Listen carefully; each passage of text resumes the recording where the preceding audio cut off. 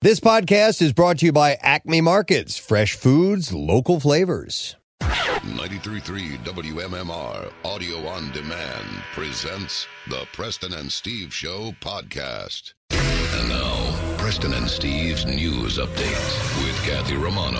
Today is Wednesday, August 24th. Good morning, Kathy. Good morning. In the news this morning, 2 people died and 6 others were injured after 4 separate shootings in Philadelphia Tuesday evening. Police say 4 people were shot in West Philadelphia just before 5 p.m. at 60th and Ray Streets. He fired at a group of males sitting on a set of chairs, said Philadelphia Police Captain John Walker. Authorities say 4 victims range in age from 33 to 60 years old. Police say a 55-year-old man was taken to an area hospital where he was pronounced dead. A 33-year-old man and a 60-year-old man were injured but are expected to survive. The condition of the 4th victim, identified as a 33-year-old man, was not immediately known. Officials say the shooter was on foot and is likely from the area.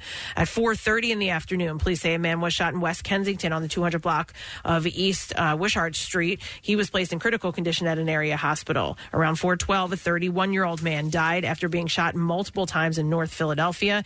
And just after 3:30, police say a 40-year-old man was shot in the foot in the 6600 block of Lebanon Avenue. He's expected to survive. Police say a 32-year-old man was shot multiple times in the 1100 block of Sydney Street at about 7:37. He was taken to an area hospital where he's listed in stable condition. No arrests have been made in connections with these shootings, so they're asking anyone who has information about any of them to contact police by calling 215-686-TIPS.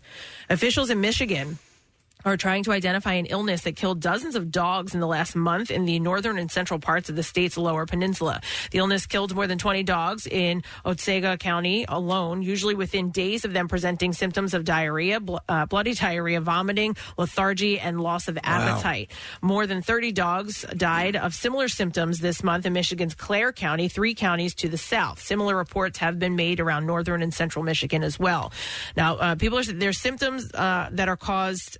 Those symptoms are caused by something called canine parvovirus, known as parvo, a highly contagious virus that most often infects unvaccinated dogs and puppies younger than 4 months, according to the American Veterinary and Medical Association. But the affected dogs tested negative for parvo during initial screening in those 2 counties, the animal control director said. But some of the first samples submitted to Michigan State University's Veterinary and Diagnostic Laboratory were positive for parvovirus. The lab and the state agricultural department said Monday. That's weird. There was something that would happen around here, I want to say in like the 80s. Somebody's just poisoning dogs. Really? Yeah. It was just really, really weird. It would happen in Delaware County, but I don't know if it was happening anywhere else. So the second you started the story, I'm like, is somebody out there like killing dogs? There's some weirdos out there. It's crazy, yeah. So they're saying that the results from Michigan State University are still pending.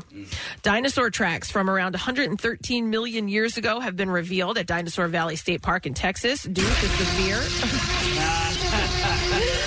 severe drought conditions that dried up a river, the park said Monday in a statement. Most tracks that have been recently uncovered and discovered at different parts of the river in the park belong to Acrocanthosaurus. This was a dinosaur that could stand as an adult at about 15 feet tall and weigh close to 7 tons, the park spokesperson said. They said they could be over 130 years old, right? That was the misprint. There was a posting that said 113 years old. I was like, wow. Originally, that's what they put yesterday. They corrected little typo. Yeah. My dad and I, we were traveling out west, and I think we were in New Mexico or somewhere, and I saw a sign that said, dinosaur tracks. I was a kid. I was in like 8th grade. I'm like, I want to see that. And they were pretty cool. It looked similar to the pictures we saw there, but my dad was convinced that they were fake. Oh, really? Yeah. Doesn't matter. That tourist thing. Somebody went out there and did that. The Sasquatch stuff is real, though. That's absolutely real. Huge. This summer's excessive drought caused a river in the park to dry out completely in most spots, revealing the tracks. More than 60% of Texas was experiencing drought last week in 2 of the most intense categories. The state also recently experienced heat waves that pushed temperatures into the triple digits, leaving millions under excessive heat alerts. Under normal weather conditions, the dinosaur tracks found in the riverbed are under the water and filled with sediment, which makes them less visible. The newly discovered tracks are expected to be buried again as rain is in the forecast, but they say that's okay because it helps protect the tracks from natural weathering and erosion. In sports this morning.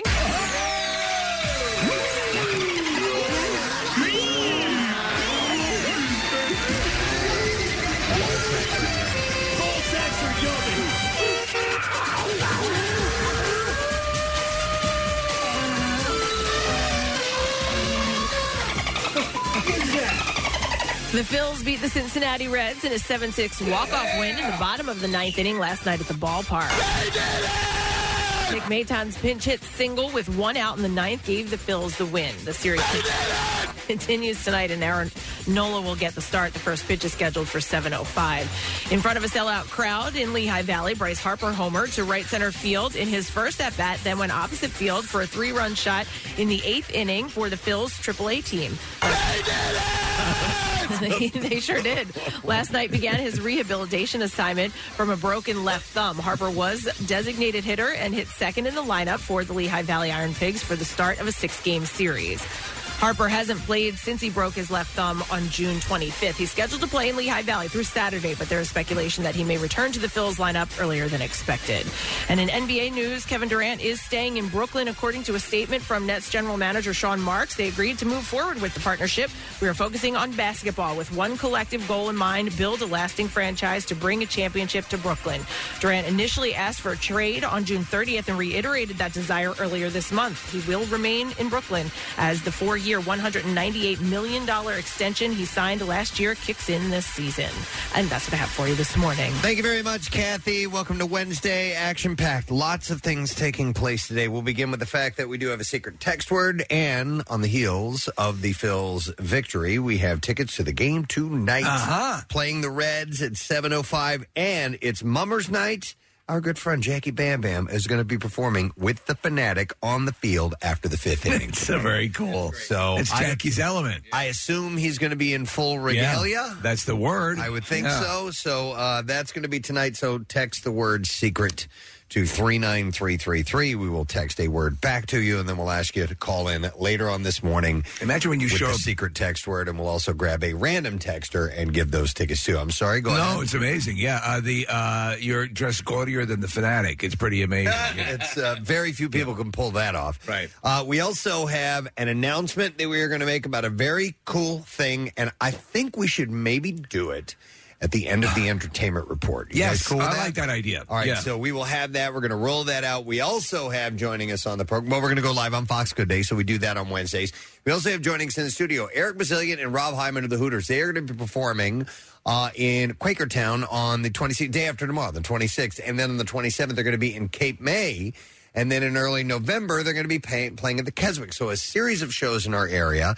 And we're having them in just to promote that. And also, I had an observation about a song that has a connection to the Hooters, and I wanted to ask them about it. And it started off as just wanting to ask a question to Rob Hyman, and then Nick was like, "Well, they got these shows coming in. Let's get them in." I'm like, "All right, cool." So we'll have a Hooters chat. I love that. It's been a while since we've had those. And aren't they unveiling their Preston and Steve Rock opera today? They might very well be doing that. We'll see that. And then that's just the beginning, because we also have Rob McElhenney on the show of It's Always Sunny in Philadelphia, because Welcome to Wrexham, the documentary, premieres tonight. It's a 2-episode series.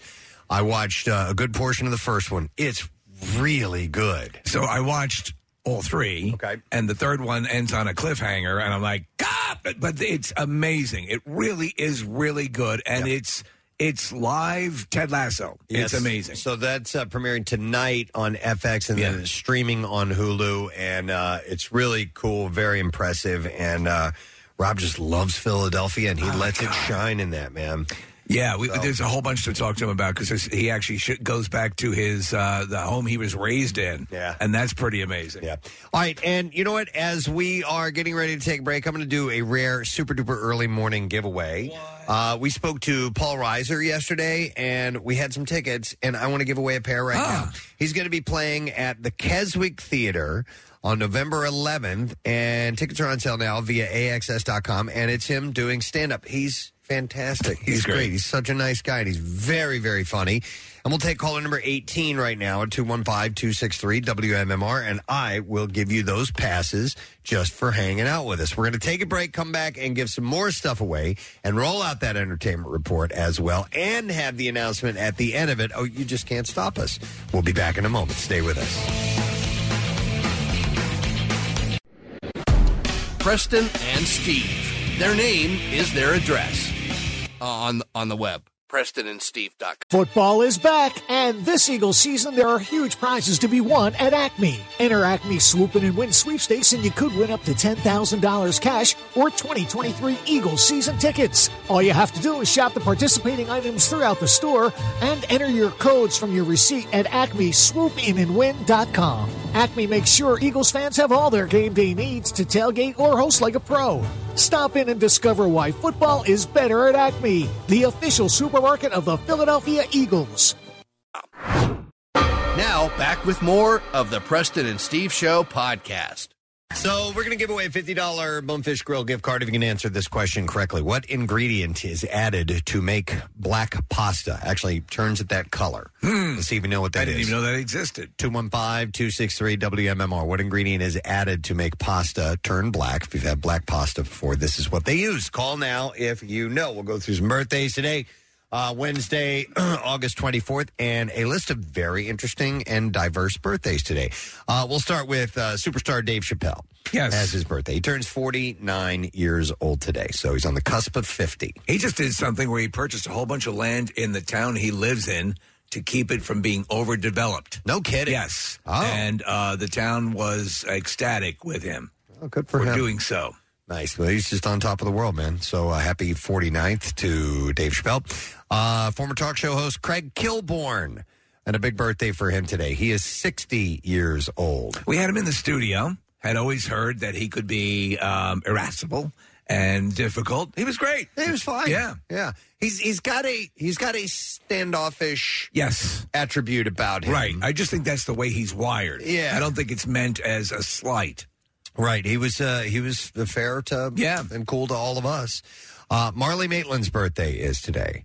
Now, of course, she won Best Actress Oscar in 1987 for Children of a Lesser God, but they hit it out of the park recently with Coda. So good. Yes. If you've been putting it off and not taking the time to just sit down, it is a movie that will make you feel great. Your heart will thank you for watching that. It's crazy because my oldest daughter, who loves music and singing and all that stuff, she didn't watch it, and I kept telling her, I'm like, you gotta watch it, you gotta watch it. Yeah. But like, I mean, it's like straight up in her wheelhouse. Not to mention that the main like boy lead is in this movie called Sing Street that she absolutely loves. Right. So finally, I made her watch it like 2-3 weeks ago. She loved it. Of course. I'm like, why don't you just listen to me? By the Rochelle just got the connection the other day. So CODA stands for Children of Deaf Adults. And I was talking about this and that, and this is a completely separate conversation, and there was a song that was on. I'm like, yeah, that's kind of the coda at the end. It repeats, you know. Right. And she's like, coda. She's like, oh, it's a musical term. Yes. She had completely forgotten about it, and she put it all together. And so then you didn't even bring up Wilson. No. Oh, my God. She's too smart for that. She probably already knows that. I'm sure she did. So Marlee Maitland, fantastic. She's 57 years old today. Anne Archer, the actress from films like Fatal Attraction. She was the wife in Yes. that. Oh, my God. Yeah. Very elegant woman, I think. And she's had her share. She's always a reliable go-to. She was in the Jack Ryan movies as well. Yeah, Patriot Games and Clear and Present Danger. Yeah, she's 75 today. Vince McMahon's birthday is today, the WWE owner. He just said, he says he walked away from the WWE. He retired from it, and that his daughter is running it. He's facing some kind of legal things or something. I haven't really been paying attention. Sexual, nothing like no misconduct. He was just banging some chick, and then he paid her hush money. And right? that was basically it. Yeah, right. But I mean, I think he's still running it. He's just running it circuitously. You know? He's 77 today. Nick's buddies, Cal Ripken Jr. Has his birthday today. He is 62 years old. Holds the record of 2,632 consecutive games. I mean, that's which is 500 more. Astounding. Than Gehrig. When he broke the record, he just kept going for 500 more games. Yeah, it's incredible. He's 62 today. Steve Guttenberg. Birthday. Police Academy. what I call a junk food movie. Yeah. They're just great. Yeah. And was it the... Who did I play this for accidentally, Steve? Remember? We were introducing someone, and this came on. And by the way, this is the theme for the Blue Oyster Bar. Right. Yeah. It's a leather gay bar, right? Yeah. Yep. And so this is the music that they would play when they would go to that bar. But other films like Cocoon and Short Circuit. And Diner with Paul Reiser. Correct. He is 64 today. Stephen Fry, the actor who's been in films like Gosford Park and V for Vendetta. He is 65 years old. You know what? He gives great lectures, and he's done a few TED Talks, and he's very, very smart, very interesting. Correct. I wonder if he's still in town. Probably not right now, but it's Rupert Grint's birthday today. I wish he was in town. Not only the Harry Potter films, obviously, but Servant from... The world of M. Night Shyamalan. Are you caught up? Shot right here in Philadelphia. No, I have to watch that last season. Yes. It was really cool, wasn't it? Yeah, very good. A lot of catch-up things for me that I have not done yet. It's good. It's worth it. Okay. You know, like sometimes where you're like, all right, what's going on here? I mean, still what's going on here, but the last scene of this last season, I was like, oh, no.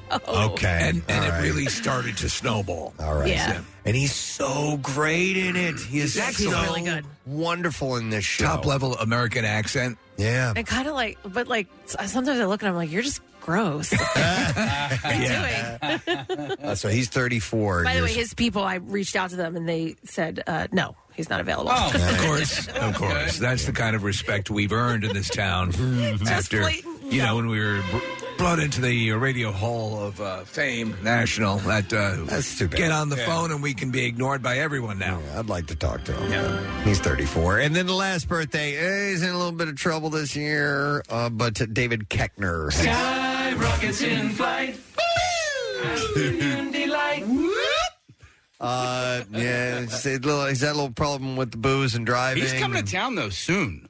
He's doing like either Punchline or Helium, or one of those two clubs. Well, if you want to reclaim your career, it's like appearing on the cover of People magazine. You come to our show, we'll rehabilitate. Kathy will step in and do her rehabilitation career-wise. I could Absolutely. help him. You could? Yeah. We got to get him in here. He is 60 years old today, so happy birthday. All right, we'll see if we can get an answer to the super question. What ingredient is added to make pasta turn black? 215-263 WMMR, our number, and we are going to go to, let's see, it is Jeannie, I believe. Jeannie or Jean? Hi. Jeannie. Hi, Jeannie. How you doing? I'm great. How are you? Wonderful. So what do they add to pasta to turn it black?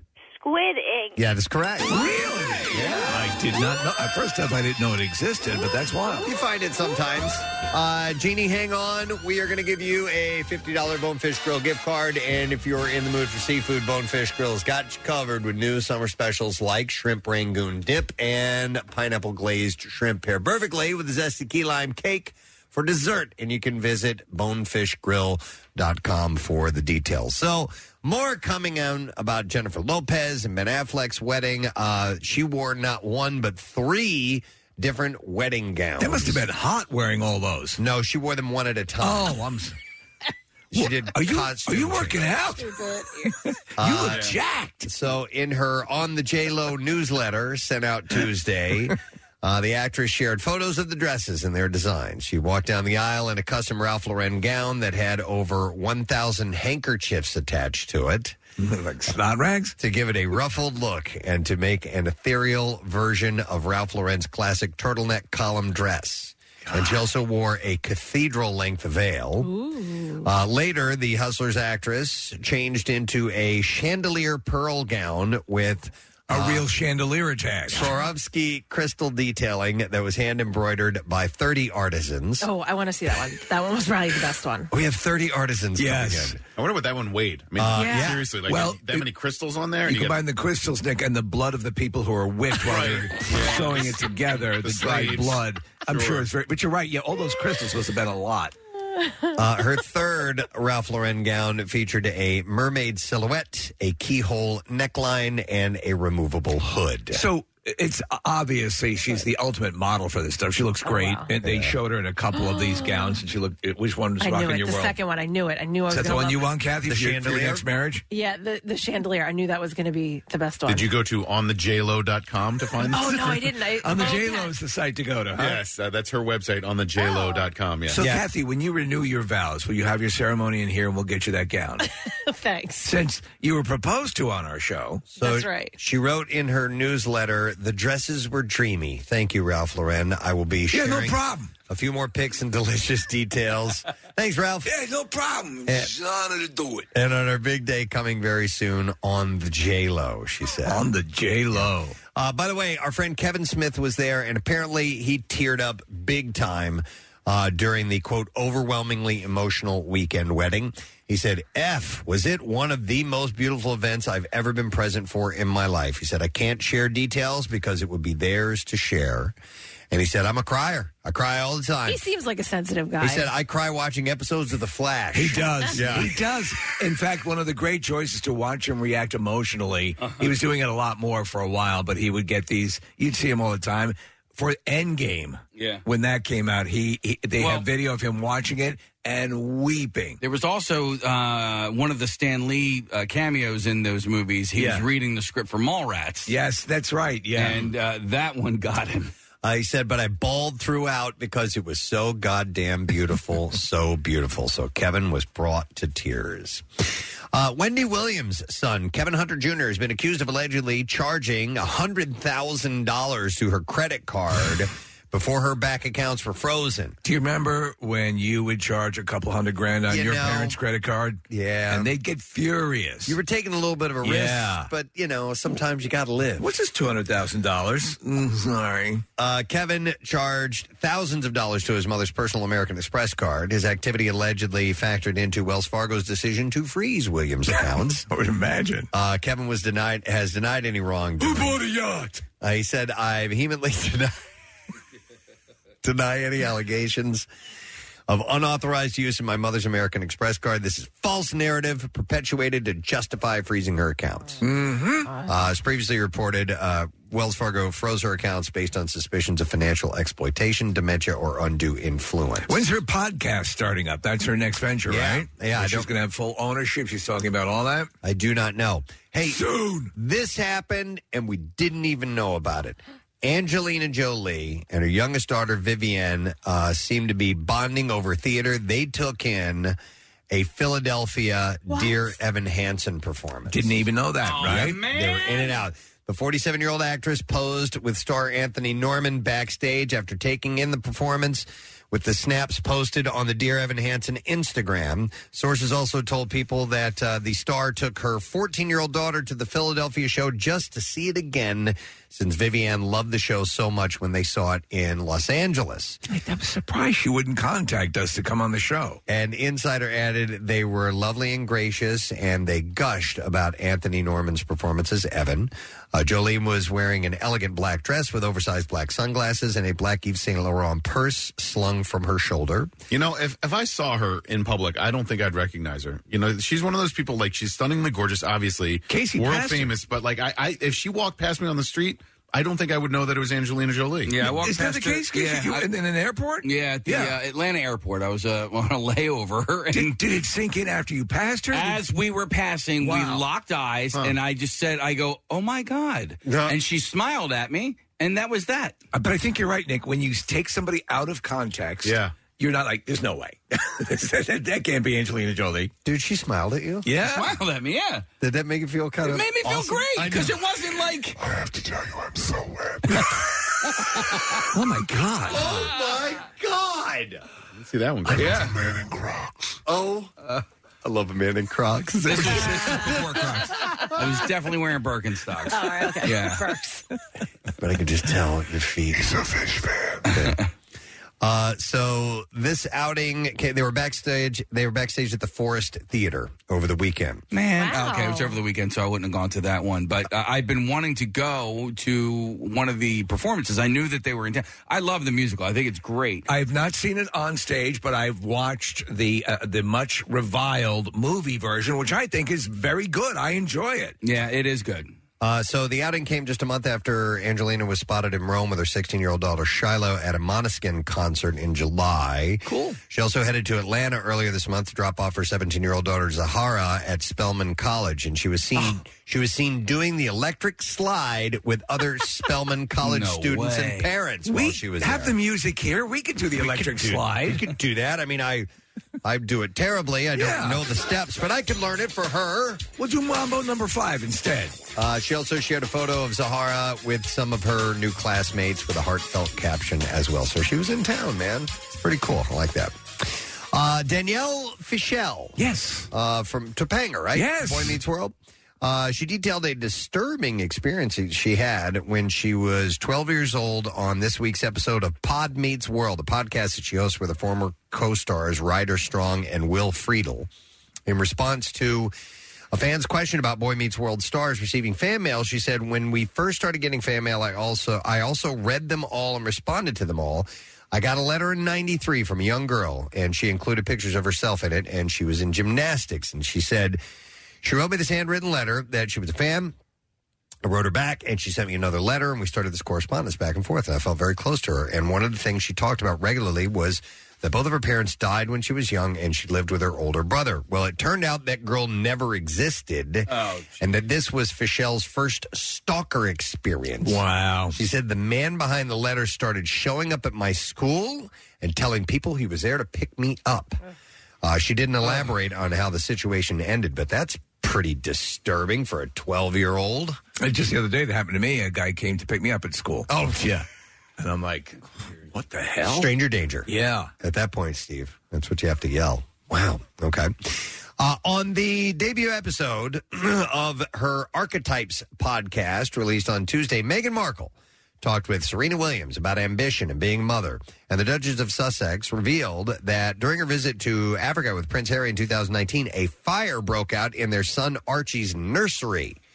She said, when we went to our South Africa tour, we landed with Archie. Archie was, 4.5 months old. At the moment we landed, we had to drop him off at this housing unit that they had staying in. He was going to get ready to go down for his nap. We immediately went to an official engagement in this township, and there was a moment where I was standing on a tree stump, and I'm giving a speech to women and girls, and we finished the engagement. We get into the car, and they say, there's been a fire at the residence. Wait, there's been a fire in the baby's room? What? Luckily, their amazing nanny decided to bring Archie downstairs with her while she made a snack. And she said, we loved that she would always tie him on her back with a mud cloth. And her instinct was like, let me just bring him before I put him down. And on the time that she went downstairs, the heater in the nursery caught on fire. There was no smoke detector, and someone happened to just smell smoke down the hallway and went in and the fire and extinguished the fire. She sort of blames herself because there was a mobile over the crib. It was made with road flares. Oh, yeah. That's a you bad don't, idea. And that's dangerous. You don't do that. So her and Serena are on this podcast together. Anne Heche's death certificate shows that she was cremated on Thursday, and she will be buried at the Hollywood Forever Cemetery in Los Angeles. A statement written on behalf of her 20-year-old son, Homer, reads, my brother Atlas and I want to thank Tyler, Noel, and all the amazing people at Hollywood Forever for their kindness, compassion, and generosity of spirit. Is that forever or the number 4 ever? No, it's forever. Okay. We are convinced our mom would love the site that we have chosen for her. It's beautiful, serene, and she will be among her Hollywood peers. The statement continues saying, most importantly, Hollywood Forever is a living place where people attend movies and concerts and other events. I like that. She was our mom, but the kindness and the outpouring of the past few days reminded us that she also belongs to her fans, to the entertainment community, and now to the aged. I love that there's activities. I like to go play pickleball at cemeteries. In cemeteries? Yeah. Okay, yeah. Do you use the headstones as obstacles? Absolutely. Okay. It's a lot of fun. Hey, this is it's a terrible story with a good ending to it. A kid by the name of Quaden Bales, who is an indigenous Australian boy who won the support of celebrities and well-wishers around the globe after being bullied because of his disability, has now landed a role in the new Mad Max movie. Cool. Yeah, so there was the one with Chris Hemsworth. There was a video of him, and he's telling it's just horrible, it's heartbreaking. Telling his mom that he was being bullied, and he's like, can you give me a knife so I can kill myself? And right. It was, I remember this, yeah. It was horrible. And she's like, this is just, she couldn't believe it. Well, now Oscar-winning director George Miller has cast the 11-year-old in a small role in the movie Furiosa, the prequel to the Mad Max Fury Road film. Miller revealed, excuse me, that he was moved to put Bales on the big screen after watching the distressing video of his mother that she shared of him in February 2020. He was born with a type of dwarfism and is already scheduled to appear alongside Idris Elba and Tilda Swinton in Miller's next film, 3,000 Years of Longing. The kid's adorable. Yeah, and in the 2020 viral clip, he was shown crying uncontrollably. Like I said, the video caught the attention of celebrities, including Hugh Jackman, who posted a video message on Twitter telling Bales, no matter what, you've got a friend in me. Quaden, you are stronger than you know, mate. Everyone, let's just be kind to each other, okay? Bullying is not all right, period. So that's cool. He's going to be in the film. It's wild. Mm-hmm. I'm sure you guys saw this. It was a story that came out yesterday, but I'll mention it. Some of Hollywood's biggest celebrities are accused of using too much water while the rest are trying to conserve. Yes. But water resource officials say it's not just the stars who are using more than their share. Thousands are being warned about using too much water. But there's some of the biggest names in Hollywood. Sylvester Stallone. Right. Yep. Kevin Hart, Kim and Kourtney Kardashian. They've also apparently... Steven Spielberg. Steven Spielberg. They've also apparently some of the biggest water wasters in Hidden Hills neighborhood of Calabasas. The stars, along with some other 1,600 customers, have surpassed a 150% of their monthly water budgets at least 4 times. I have to water my hydrangea. And some of them are really overdoing it. And my Forsythia. The Los Angeles Municipal Water District representative, Michael McNutt, come on, said Michael McNutt. They're in line to get a flow restriction device put on their water meters in order to limit how much water they're continuing to use. That's according to McNutt. By the way, so. Yeah. And I think it was Dwayne Wade and Gabrielle Union. Yeah, are the ones that are the worst. The worst. Yeah. Wow, they're like. I want to say like 1,400 times more than the amount they're supposed to be using. Well, that's the big thing is that these celebrities have these manicured, you know, and large estates, and so these things are running. Yep. I wonder. So I know the fines are pretty hefty. Yeah, they are actually. Yeah, and in fact, I thought they just pay the fine. Yeah, I thought I had that info here, but they're all saying that they're gonna tamper down and my flowers look good. Yeah, I didn't realize that in the show Hacks there's like water police. Yes, there are, and that's part of one of the characters in that is the water cop because she's got this lush lawn in the desert. But coming back from Vietnam, your petunias are all wilted, all dry. Oh, looking brown, everybody. Look at your flower garden; it stinks. You're better than that. You got grubs. You got grubs? I hate them. I'm coming for you. You little Great, it stinks! grubby bubbies. Chinch bugs, manganese, A lot of people don't know about that. Yeah. So anyhow, they're gonna kudzu. All right. Let's see what else. I have a lot of stuff, but not time for all of it. How about ripping the pages of today's headlines? Yeah. How about this one? Paul Rudd has joined the cast of Only Murders in the Building. Love this. How about that? Yeah. The actor will star in the show's 3rd season after making a cameo as Broadway star Ben Glenroy in the season 2 finale called I Know Who Did It. It's not known whether he will appear as a series regular, recurring, or guest capacity, but he will be in the 3rd season. So what I love about the 2nd season, and Nick, I know you're watching, we're up to... I haven't watched the finale yet, though. Neither have I. Okay. No, it's no problem. But it is more. I say it's more Agatha Christie-esque. There's more at stake in season 2, Preston. So the first season was a little bit lighter but fun. Okay, a nice murder thing.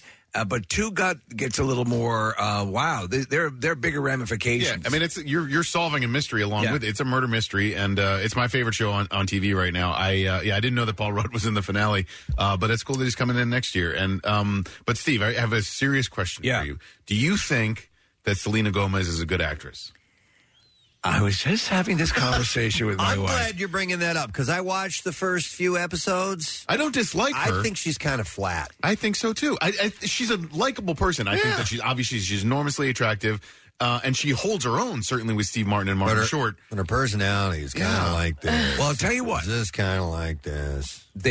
When they write to that, like in season 2, that kind of delivery where she's taking on a really obnoxious detective, then it works. Okay. So I wouldn't say she has a lot of range, but when she's in her zone, she's good. Okay.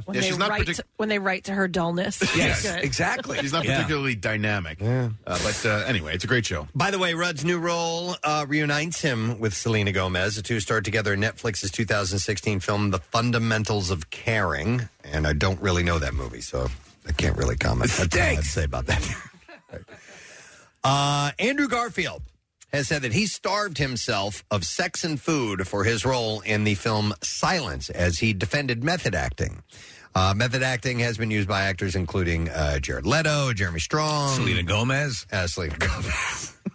But Andrew is on board for this now, but he said that there are plenty of misconceptions about it. He played Sebastião Rodriguez, a role based on a real-life Jesuit priest. Oh, yeah. In Martin Scorsese's 2016 film. He was excellent.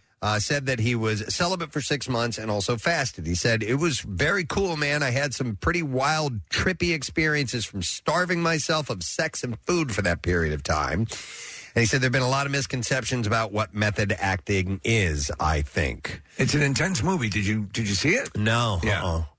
He said people are still acting in that way, and it's not about being an a-hole to everyone on set. He said that it's about being able to drop it when you need to and staying in it when you need to, and crucially still being kind of considerate to everyone else on set. So he's saying there's a sweet spot, because if you're going to be a method actor and you're going to stay in character all the time, you still have to be cordial when you need to be. So Daniel Day-Lewis was method acting for Lincoln and stayed in the role as Lincoln all the time.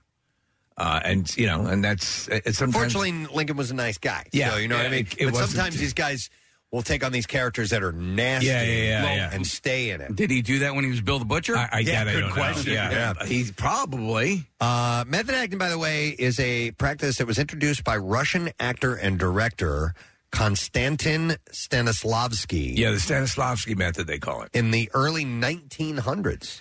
Yeah. Whereby a performer seeks to put themselves entirely in the shoes of emotional experiences of their character in order to find their true feelings and motivation. So it's been around that long. A lot of other method actors would include Dustin Hoffman and Pacino, and a lot of them Robert De Niro. Marlon Brando. Yeah. It says here Steve Selena McQueen. Gomez. Jeff Goldblum. Yeah. Does too.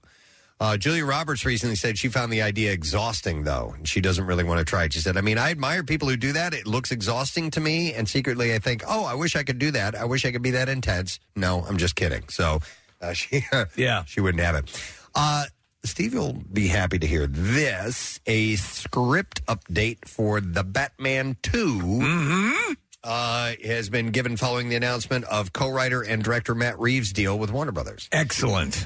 So it's still got a ways to go. Yes, but look at how long this one took. But this is a good sign. After many live-action reboots of the comic book hero and DC's stiff competition with the MCU, Matt Reeves faced an uphill battle with 2022's The Batman, but despite those factors, the film managed to set itself apart from fan-favorite trilogy The Dark Knight and Marvel's solo hero films by channeling a noir detective style that worked in the film's favor. You finally got to see it, right? I loved it. Yeah, it's great. It was excellent, yeah. Though The Batman was a hit, the future isn't set in stone for a sequel, despite Warner Brothers' announcement back in April. In fact, the sequel film, The Batman 2, is yet to be greenlit by Warner Brothers since it's listed as in development. But this news is especially concerning given the recent tumult when it comes to DC films and TV-verse, such as the sudden cancellation of Batgirl. Yeah.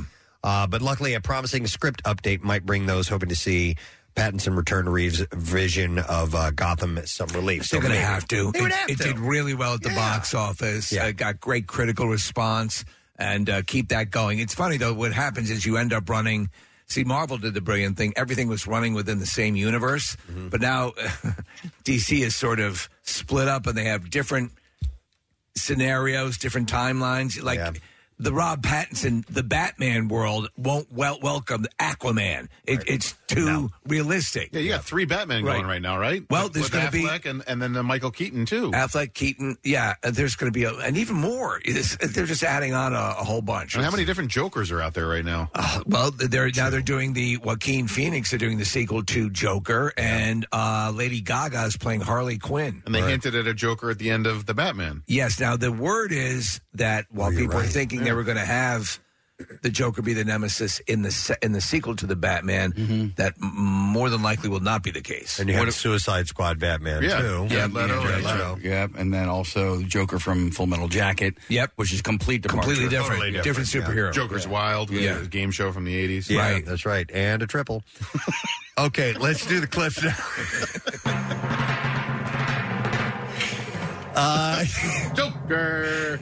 Everything I Know About Love is a cringeworthy celebration of being a 20-something and all the chaos that comes along with it. In this clip, Emma Appleton explains her reality as a young adult. It kind of sucked. I did not have a good time in my early 20s. I feel like I'm getting to relive it now through Maggie as well, which was really, really fun because I didn't get to do the house share thing when I was younger. I've only just lived with one of my mates in my late 20s. So I feel like I've regressed slightly, but I'm enjoying it more now I'm 30. Shut the f*** up! 30. Is it Appleton or Appleton? It's Appleton. Oh, Appleton. Appleton. Oh, okay. Yeah. So Everything I Know About Love premieres on Peacock tomorrow. Here's the next clip.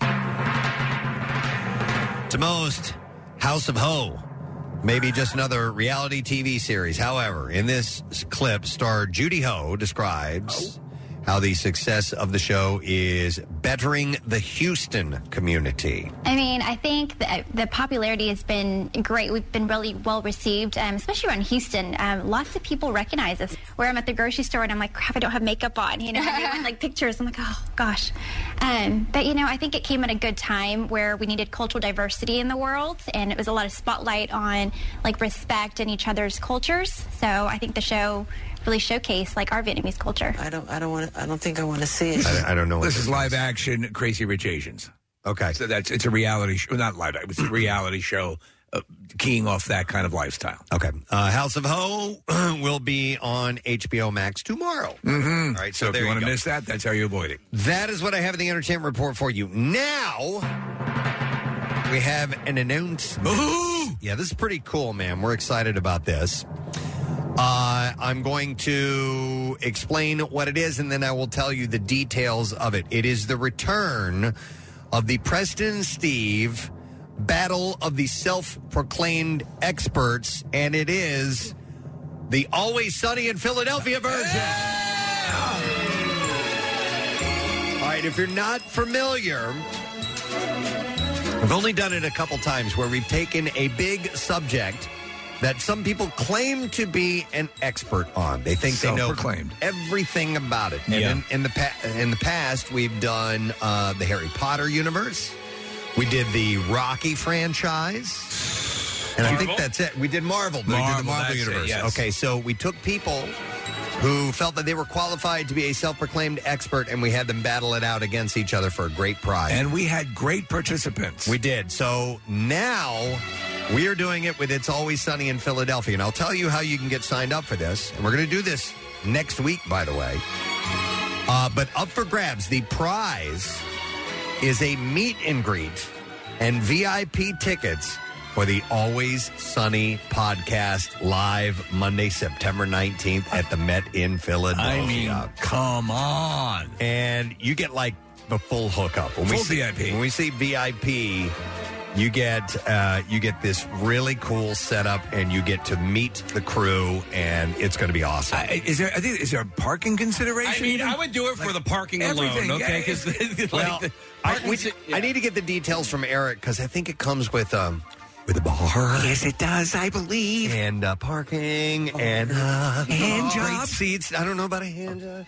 But anyhow, I think I want to get the details from that. But it's the full VIP hook. Oh, it's going to be awesome. So here's what you need to do. You go to PrestonandSteve.com to enter, and all you have to do is tell us why you think you know the gang better than anyone else in Philadelphia. You just need to convince us that you're an expert. And then we'll get you in here, and then you got to put your money where your mouth is, because we're going to do a trivia competition against you. It's going to be two people facing off against each other, and when the point totals are done, we have one winner. So you need to know your stuff. It's not just the basic stuff. You need to know a couple levels in if you really want to compete, because when people step up to this sort of thing, they know everything. Yep. And by the way, both Always Sunny podcast live shows were sold out, but a limited number of seats have now been released for both shows. Information at WMMR.com. So we are going to do the face-off competition on September 1st. What day of the week is that? Thursday. So next Thursday. The deadline to enter is Monday at 10 a.m. So this starts now, and it's all set up and ready to go. You can go to PrestonandSteve.com. You can go to WMMR.com. You'll find both of the entry information there. But we're excited about this, and we're going to have Rob on later this morning. Well, you think about a show that is quoted, where people there's a second language. There's an "It's Always Sunny" language that people. They can immediately tell what you're referencing. Oh, yeah. That inside, like movie Tourette's, It's Always Sunny Tourette's. Well, every single episode has a title to it. Yes. The gang does this or the gang does that. Right. And people will tell you. Like, I was on a tour in southwestern United States, and our tour guide was a Mormon from Utah, and he is the hugest fan. And I was like, oh, yeah, and I told him that you guys were in, a few episodes, and he's like, oh, yeah, that's the gang does this episode. Yeah. And, so people are rabid. So let's see what you know. Get in touch with us through the website, through PrestonandSteve.com, and we will select two people to join us next Thursday to be here in the studio to face off against each other, and you will be headed in VIP fashion to not only see the live Sunny podcast, but also meet the crew and get a VIP hookup. So very cool. Pretty awesome. I'm excited about that. Yeah, and we will talk to Rob in the 9 o'clock hour. His documentary, Welcome to Wrexham, premieres tonight on FX at 10 o'clock, streaming on Hulu starting tomorrow, I believe. So we'll talk to Rob a little bit later on today. Awesome. I love it. Yeah. We're going to take a break. We'll be back in just a second. Stay with us because we got more guests and more things to get into. We want you to be a part of it. We'll be right back. The new and improved MMR app is out. It's faster, better organized, yet fully customizable to your liking. Start poking around now. If you want the latest rock news or Sarah's Rock Breakdown to show up top on your app feed, easy. Need to stay current on everything from the Preston and Steve Show? Choose so it's delivered right to the top. Browse the latest station merch in the MMR Rock Shop. Look for Marissa's app hack videos to get the ultimate user experience. So update your app now and then customize it to make the new MMR app your app. So this made the rounds a few days ago. We never got a chance to talk about it, but there was a guy at a Yankees game. It was the Yankees and Mets were playing Monday night, and there's video of this guy taking a hot dog and turning it into a straw. You may have heard, I'm sure you've heard about this by now. It went viral. Actually, that's perfect. Yeah. He literally was using the hot dog for sucking purposes. So he hollows it out with a straw, right? Very meticulously. Okay. And then uses the hot dog as a straw. The question is, you have a straw. Right. Why do you need to turn your hot dog into a straw? Also, it was a beer. You don't drink beer with a straw, do you? So there's a whole plethora of things here. I mean, the guy is being recorded doing this and doing this meticulously. Oh, and it's not like I thought maybe he was like a drunk kid. No. And so I think the idea to introduce the hot dog flavor, or sometimes they'll make hot dogs in beer, right? Right. And maybe is that possible? Yeah, you boil hot dogs in beer. Sometimes we boil bratwurst in beer.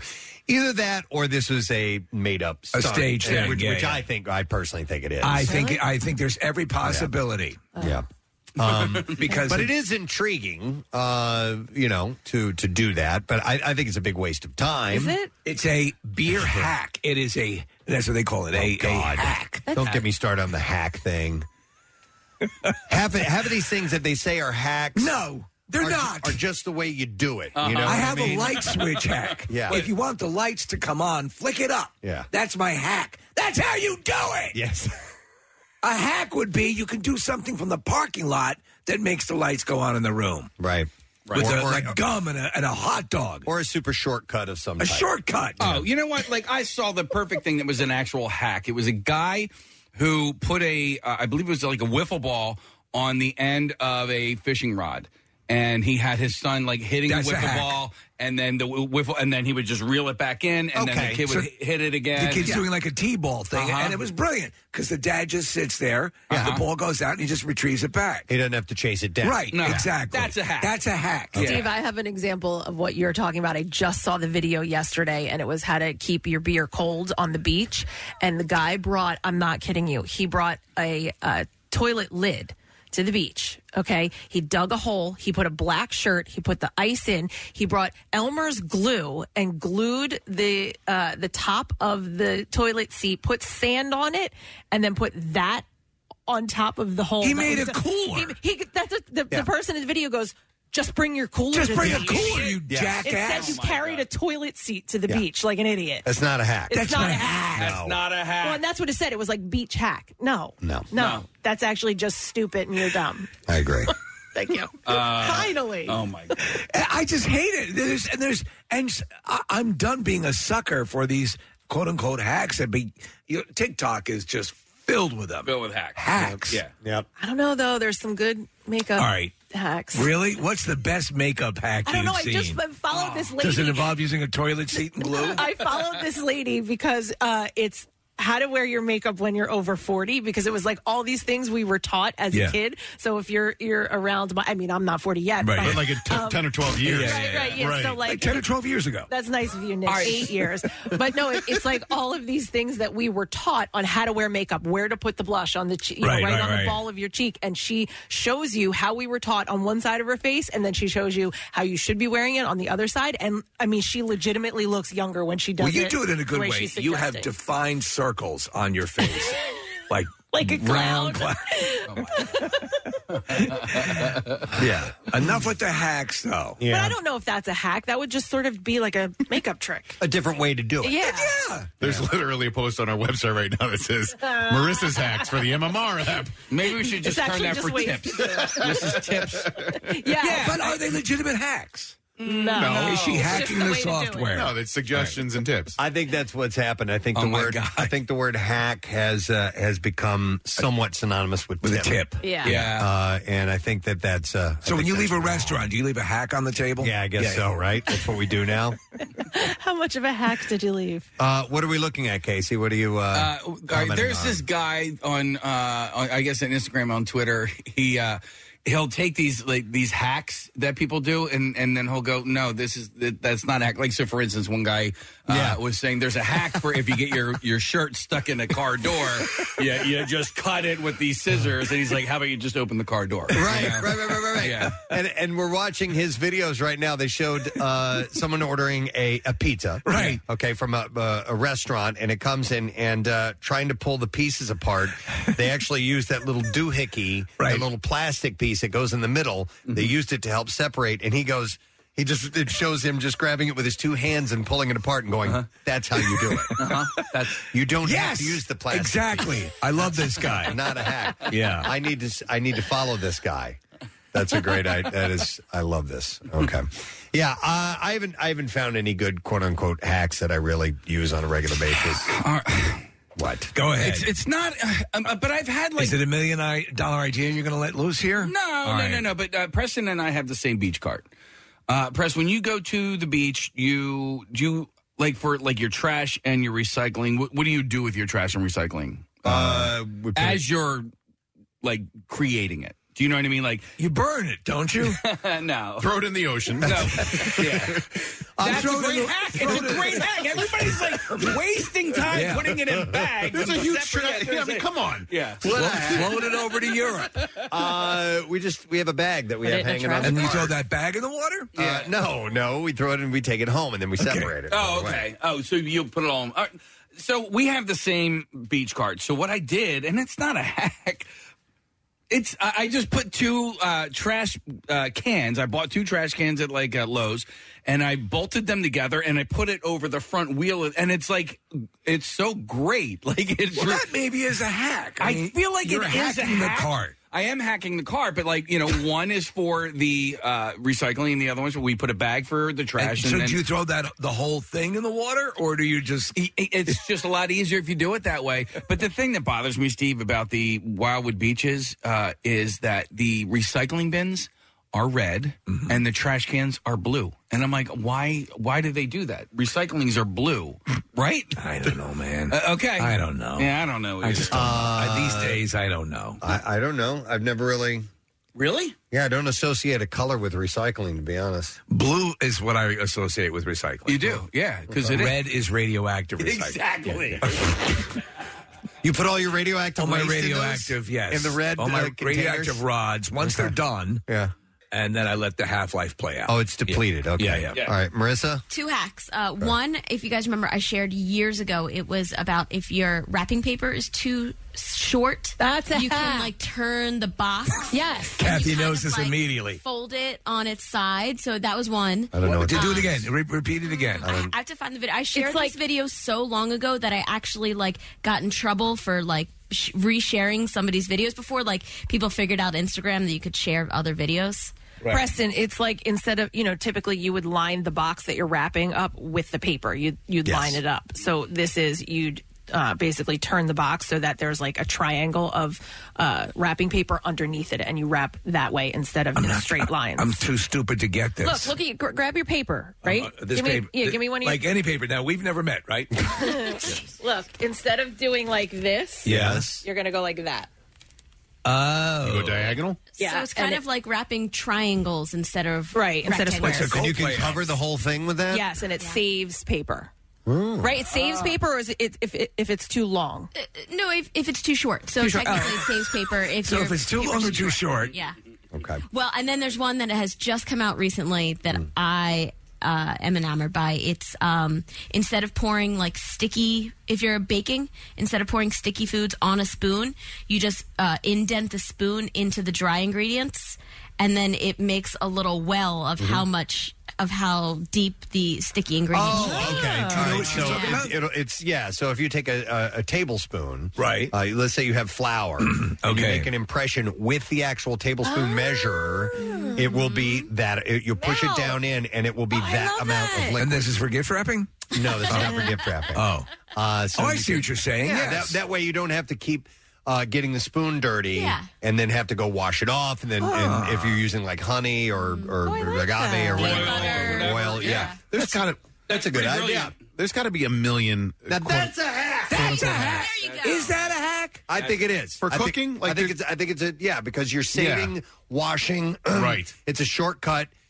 Because you don't have to wash. That's a hack. You don't have to wash the measuring cup over and over. You're exactly right. I think it's it's slightly hacks versus life skills. I'm getting so horny. Oh my God! Did you hear Kathy right now? I love that. This is great. Oh my God! For all the surfing in my panties, the cooking and the baking I do. Yes, all the cooking. Actually, I did cook. I cooked the other day, and it was pretty good. Really? Yeah. And now, I don't believe you. Did they set up they set up a temporary morgue on site, or did they transport everyone to a field hospital? No, I promise. My brother goes, "Wow, this is good." Wow. A rave. What was it? That's a rave for me. Come on, that is good. I didn't throw up. That's very good. What'd you make? I made corn mash, pulled barbecued chicken, and corn fritters. Wow! I know the house smelled like crap from the fritters, but they tasted. And good. how much does that cost at Guppy's? No, I cooked it. I promise you, Nick. Please take a picture of this stuff when you do it. I want to see it. Yeah. All right, I will. Did you know that at the end of pots and pans, there's usually on the handle, there's usually a hole, and you can use that to for your spoon for your mixing device. So you can put that in there. That's a little bit of a cooking hack. You don't You don't have to put it on. It's not made for that. It's made for hanging it on a hook. That's a hack. Yeah. So instead of putting the mixing spoon or whatever back onto the surface of the where you're going to do the cooking, it keeps it a little bit cleaner. Yeah, if anybody likes to make use their leftover coffee to make iced coffee, I know a lot of people will do that. They'll pour the coffee into like a container, put it in the refrigerator.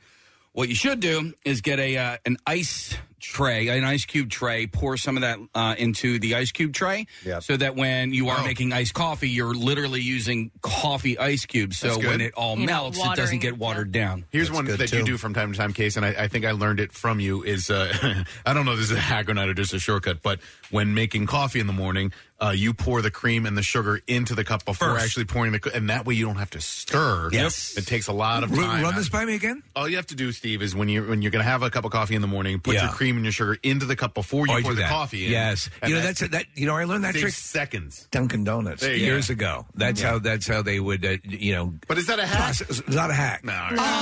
That's just the way you make a method your of coffee. preparation. It's avoiding using a spoon, because it mixes when you pour it in. And it saves you all that time, all that stirring time. Well, do you know what? Here's a looking at it that way. So if I use a Keurig and I let it brew, I close it down. While it's doing that, I will pleasure myself. Okay. So Dear God, I was on board with you until you said that. Only takes about 30 seconds. It takes about 30 seconds, and you've killed two birds with one stone. Yeah. Okay. I like that. That's a time saver. I don't know if that's considered a hack, but that's definitely a time Is saver. that a hack? Well, is a time saver a hack? It's a whack. It's a whack. That's what that is. You just put a W in front of the hack, and you got whack.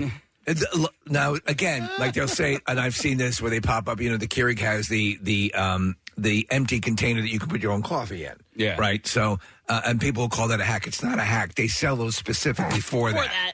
You know what, Marissa, let me go back to the hot dog thing.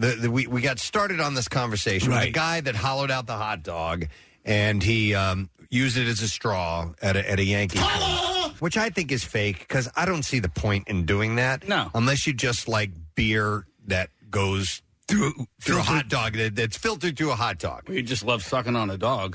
Sucking on a chili dog. Sucking on a chili dog.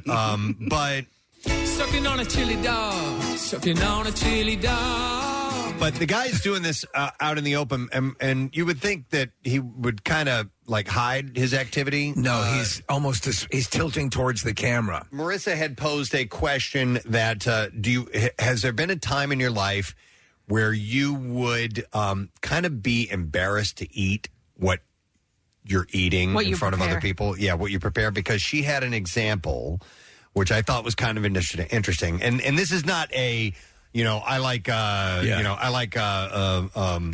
potato chip sandwiches or whatever. Right. Weird creations. But this is, you're kind of embarrassed to eat this in front of other people. What was your example? When I was a kid, I despised mustard. I love soft pretzels. And so I would eat ketchup on my soft pretzels. Wait, what? Kathy's face right now. I know. Wait, because you thought you had to have something on it, or you actually liked it? I just like condiments. Yeah. Yeah. You don't have babies that way. Yeah. And ketchup in particular. So Yeah, exactly, because it's the only option. I remember exactly where I was, Ocean City Boardwalk, the snack bar at the water park. And I used to pretend to accidentally pump the ketchup on my pretzel. Oh, that's funny. Like, I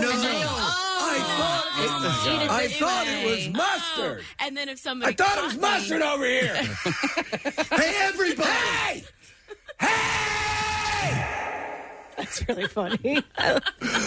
So you would out loud, oh my God! Oh my God! Oh my God, I don't want to eat this, I guess. But I paid for it. I don't want to let it go to waste. I'll still have it. Attention diners, I just made a terrible mistake. I thought it was mustard, but it was ketchup. Couple of questions here. Have you since gotten over your embarrassment of doing that in front of other people? Was there a time when you finally came out, so to speak, and showed someone that you actually liked ketchup on your pretzel? No. I finally it's still tried. Kind of a little secret. This is the first time I ever told can anybody. I talk to you for a minute? I'm sorry, Mom. I like ketchup on my pretzels. No, I think I finally tried mustard, and I was like, "Ooh, this stuff's good." Yeah. Okay. Figure. I just revealed a big life secret, guys. Here's a text says, yes, I put yellow mustard on my grilled cheese, and in college I was made fun of for it, and I hid it as best I could. Okay, there's nothing wrong with mustard on your grilled I agree, cheese. but That's like normal. But somebody said something to him, and he was like, "Oh, this is not normal. I will hide this from now on." In the 70s, there were mustard grilled cheese clubs that were Somebody had to tell you about Somebody it. had to tell you about it. Okay. Yeah. And so there was a different lifestyle going on. Drop like a mustard packet in a bowl. Right, on the right. way in. Yeah. It's I like remember my sister telling me she had a friend who was sort of secretly putting salt on her ice cream. That's what it was in college. But you make ice cream with salt. Yeah, but this girl, she was doing it, and like she was kind of doing it on the slide, right? So did she go to one of those after-hours clubs? Where they... Did somebody bust her? Or? Somebody. But like, wait, are you putting sugar on your not sugar, salt on your ice cream? Okay. Yeah. All right, so that's a perfect example of this. That you were clearly hiding this because it goes way against the norm. I thought it was mustard. Marissa? I kind of have another one. Okay. Oh. Anytime I'm getting a breakfast and they have veggie breakfast meats, I'll order them and make sure they're on the same plate as my scrambled eggs, so I can like put some maple syrup and like, oops, the maple syrup got on my scrambled eggs. Oh, you like syrup on your eggs? My God, I just put some syrup.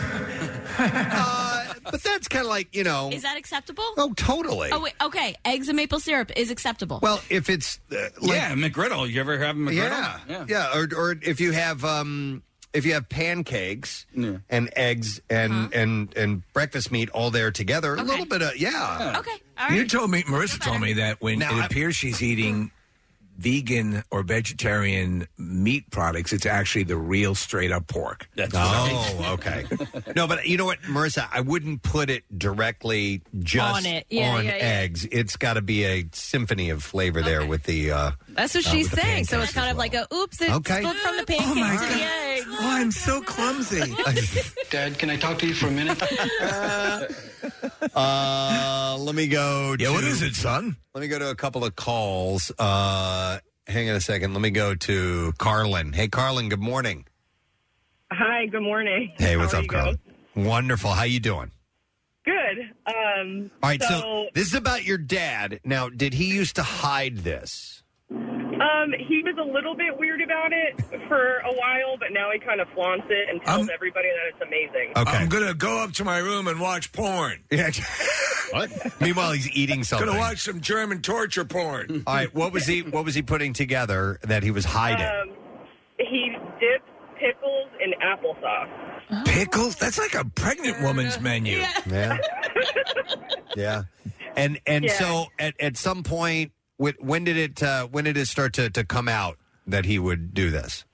I remember him doing it like my entire life. Okay. Yeah, and now... Dad, can I talk to you for a minute?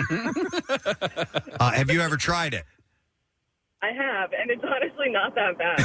Okay. Interesting. Yeah, I mean, you have your sweet and... Thanks, Carlin. bread Sweet and butter savory. pickers. My bread and butter pickers. Pickles. Pickers. There's some of them pickers, please. You don't finish your pickers you got there. You gonna finish your pickers? Pickers. I like them. Oh, my God. I like them pickers. He's a good picker. Give me some. I can picker on my burger. Hang on. Let me go to Eric. Hi, Eric. Good morning. Hey, how you guys doing? Pickers. Good. What's up? So yes, I was a former ketchup and pretzel lover too. Ah. I did it probably in elementary school because I despise mustard my whole life, still do. All right, and you hid it from people? I did for a little while, and then I kind of just eventually got caught, and they kind of did make fun of me. Still get made fun of today, and I'm 27. Uh-huh. So yes, I did never let it down. Were you discovered by a police officer in the backseat of a car in a parking lot one night? Like, no, not until my later teens. Okay. What you doing in there with that pretzel? But it's funny how he framed it. Until I got caught. Yeah. Yes. I finally got caught doing it. What are you doing there? Yeah, I knew it was definitely weird. But yeah, definitely. Hey, love is love. Okay. Yeah, totally. All right. Thank you, Eric. Appreciate it. Let me go to Sammy. Hi, Sammy. Good morning. Woohoo! I'm on the air? Yeah. Yeah. Hey, Ma! I'm on the air! Get in here! You guys rock! Thank you, Sammy. All right, so I love ketchup on pretzels. I've been doing that since I was a little kid. I've always loved it. It's like the best thing on it. I used to gross my kids out with it all the time. My kids would literally... Can't say that, but yeah. Sorry. But wait a minute, Sammy. Was there any time in your life where you were a little bit embarrassed about it and kind of hid it from people? Hell no. No, never. I wanted to do it just because I like to be different. All right. I'm going upstairs to have sex with our cat. No. Don't forget the pretzel. All right, thank you. I like the way you roll, Sammy. What is the ketchup for? Oh, nothing.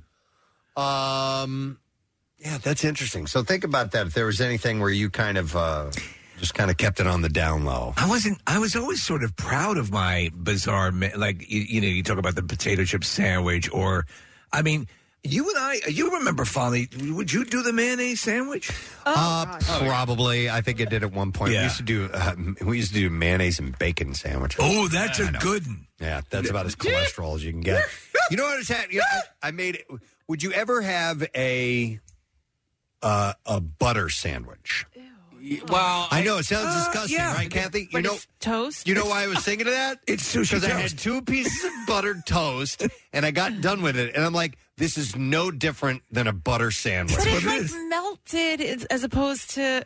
Wait, there was also another video I saw on social media, and it says there's 2 women in the car, and one says, "Do you want to eat a teaspoon of salt?" And she goes, "Ew, no." And she goes, "What if it's on the rim of a glass and there's a margarita?" And she goes, "Yes, definitely." Yes, absolutely. There you go. Right, it's all context. Yeah. Right. All right. Well, anyhow, this guy likes to drink his beer with hollowed out hot dogs. It seems to have no real reason for that, but that is apparently what he does. Yep.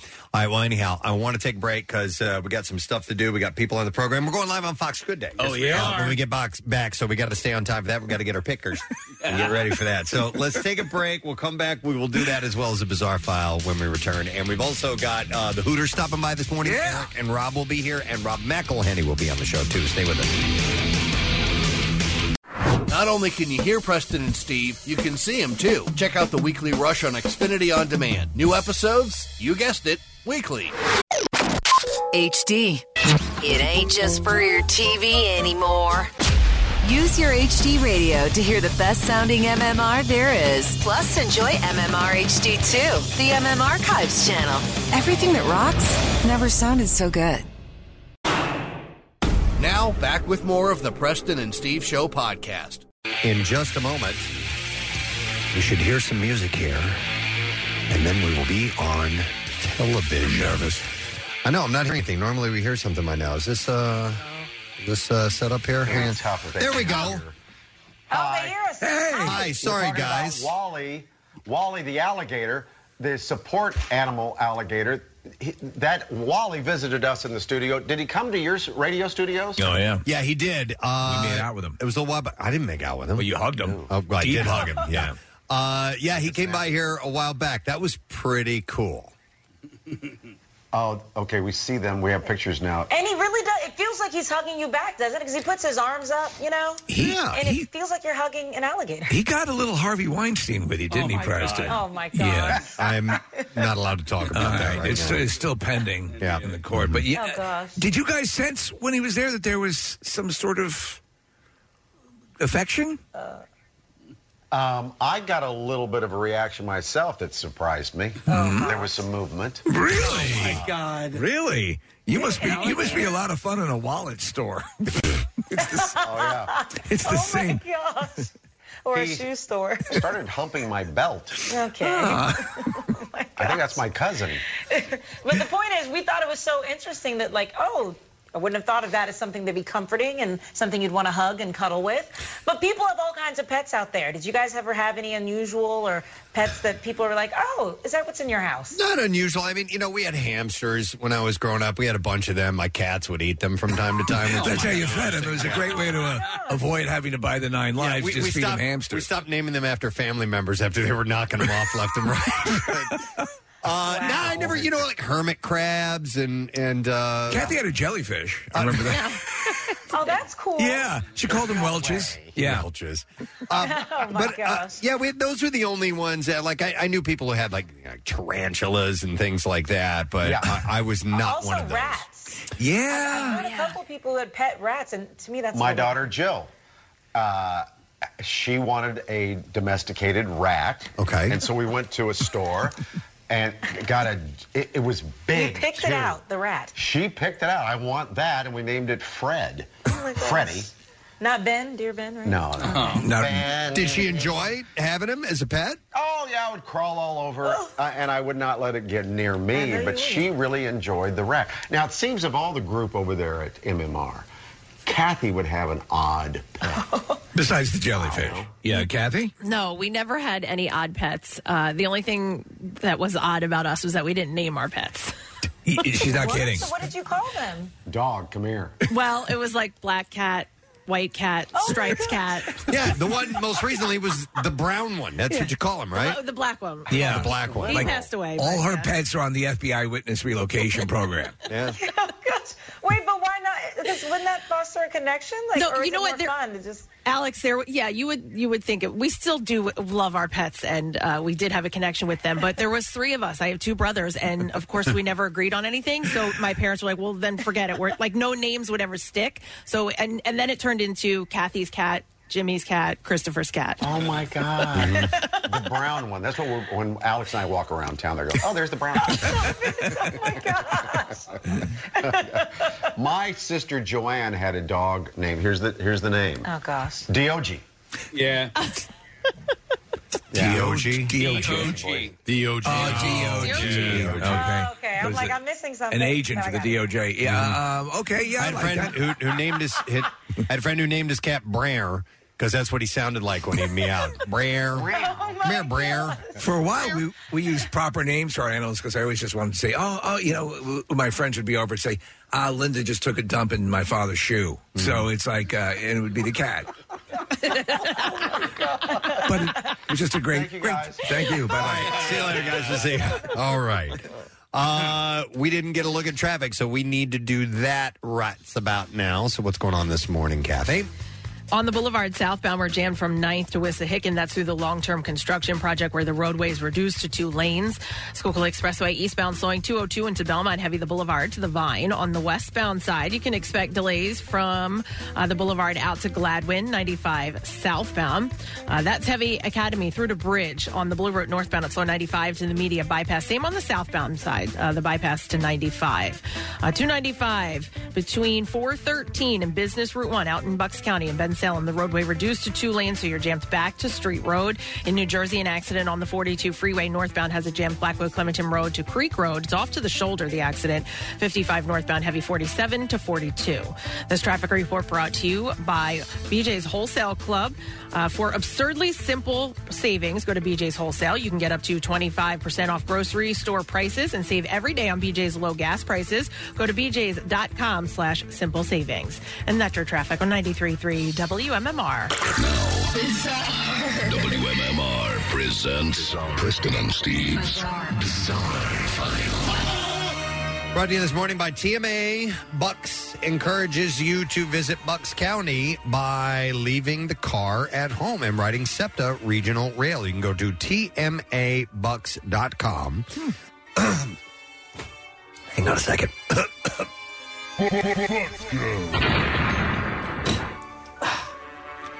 Bringing up some bad memories. Apple?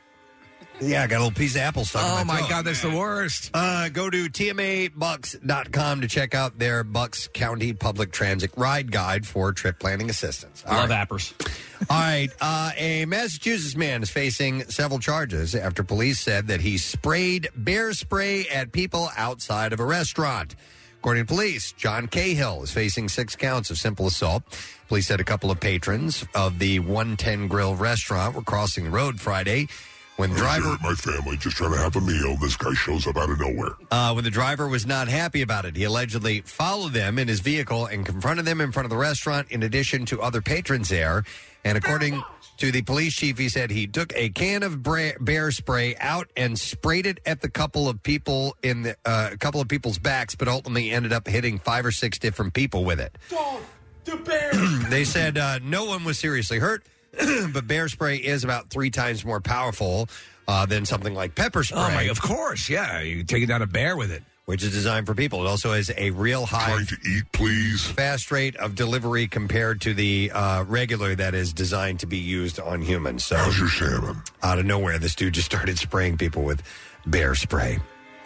A Florida man was arrested Thursday after he tried to stash some meth under a deputy's patrol vehicle during a traffic stop. No one will ever look there. Body cam video showed a responding deputy tell Lee Sandberg that she needed to get her written warning from another deputy who was patting down her boyfriend, John Schneider. From the Dukes of Hazzard. Listen, times are tough ever since they canceled Smallville.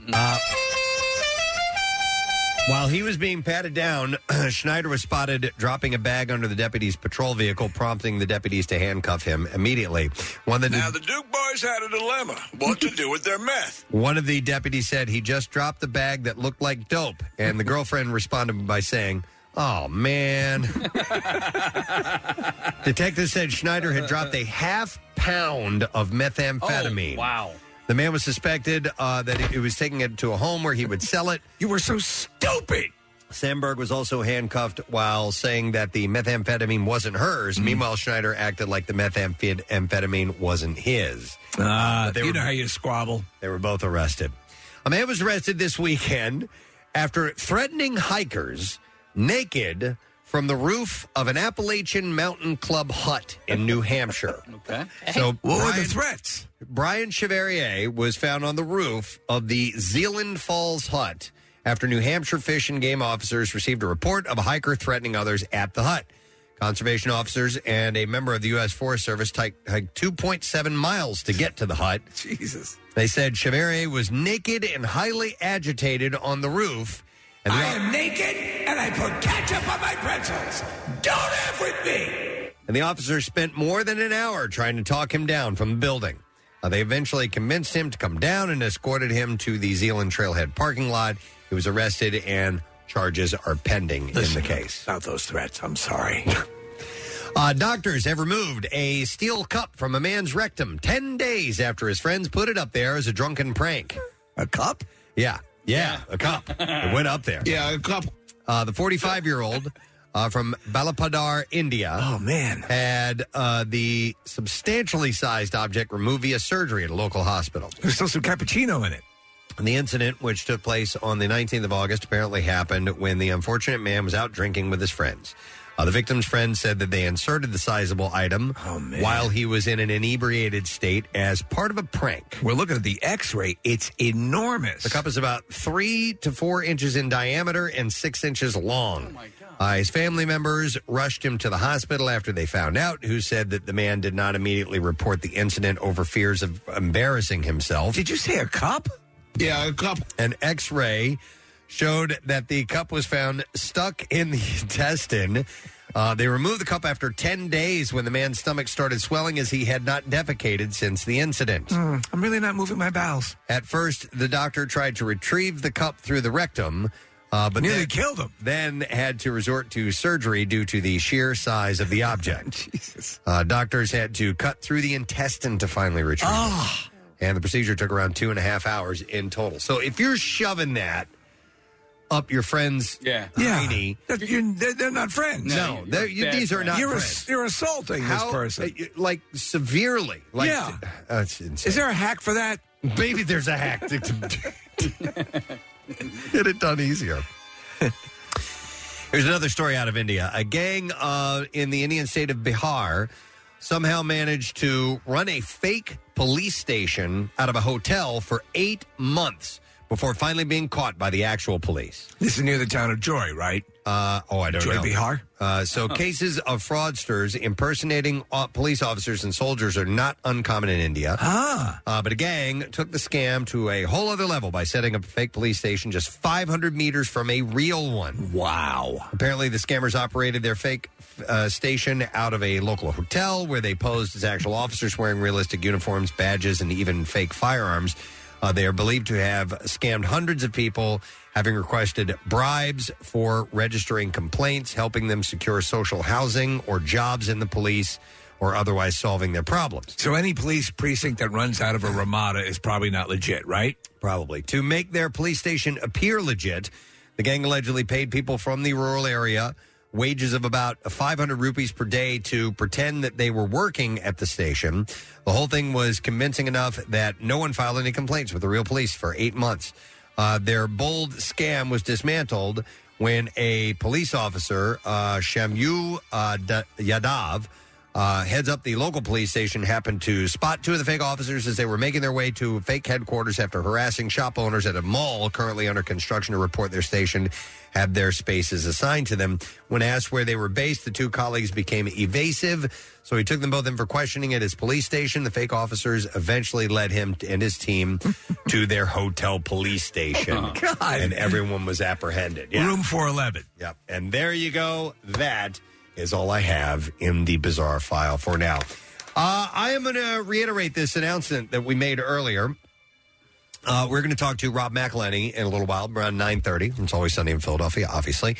And he's coming to town for the It's Always Sunny in Philadelphia podcast, Monday, September 19th at the Met in Philadelphia. And we are reinstituting our Battle of the Self-Proclaimed Experts contest. Wow. So we've done this before with the MCU, with Harry Potter, with the Rocky movies. People who think they know anything and everything about a particular show, subject, whatever it may be. So this time, It's Always Sunny is the subject. If you are an expert and you think you can beat anyone else you go up against, you need to get in touch with us. You can do it through PrestonandSteve.com. The winner of our contest, which is going to be next week, by the way. Right. Gets a meet and greet and VIP tickets for the It's Always Sunny podcast, Monday, September 19th at the Met in Philadelphia. You get the full hookup. We're talking legit VIP treatment. Yep. So just go to PrestonandSteve.com, fill out the information, and we will find out. The deadline is Monday, by the way, at 10 a.m. And next Thursday, we're going to do the contest. So just giving you a heads up on that. And if you know someone who's an expert, who's constantly quoting the show or telling you about it, make sure that they are aware that this is happening. We're going to take a break. We'll be back in just a moment. Stay with us. Hey, friend, did you receive our Camp Out for Hunger Save the Date? I mean, we made a big announcement, and then we put it right there on the website for you.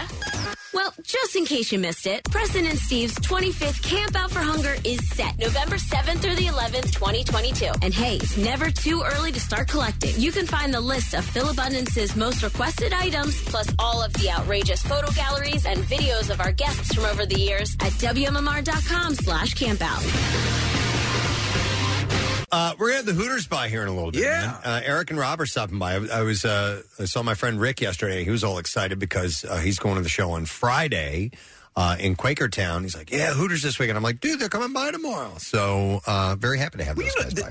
They're so legendary. And we talked about the Goldberg's episode where they're there. Yeah. And they talked about, they actually are there. But as they said, as they both have commented a number of times before, the camera stayed back distance because people get older. We all do. They'll be here shortly. Yeah. But in the meantime, let's stroll the campus of the Just Saying Institute because we got stuff to talk about, folks. The Just Saying Institute. I didn't write down anything clever to say other than the Hooters are going to be on later on.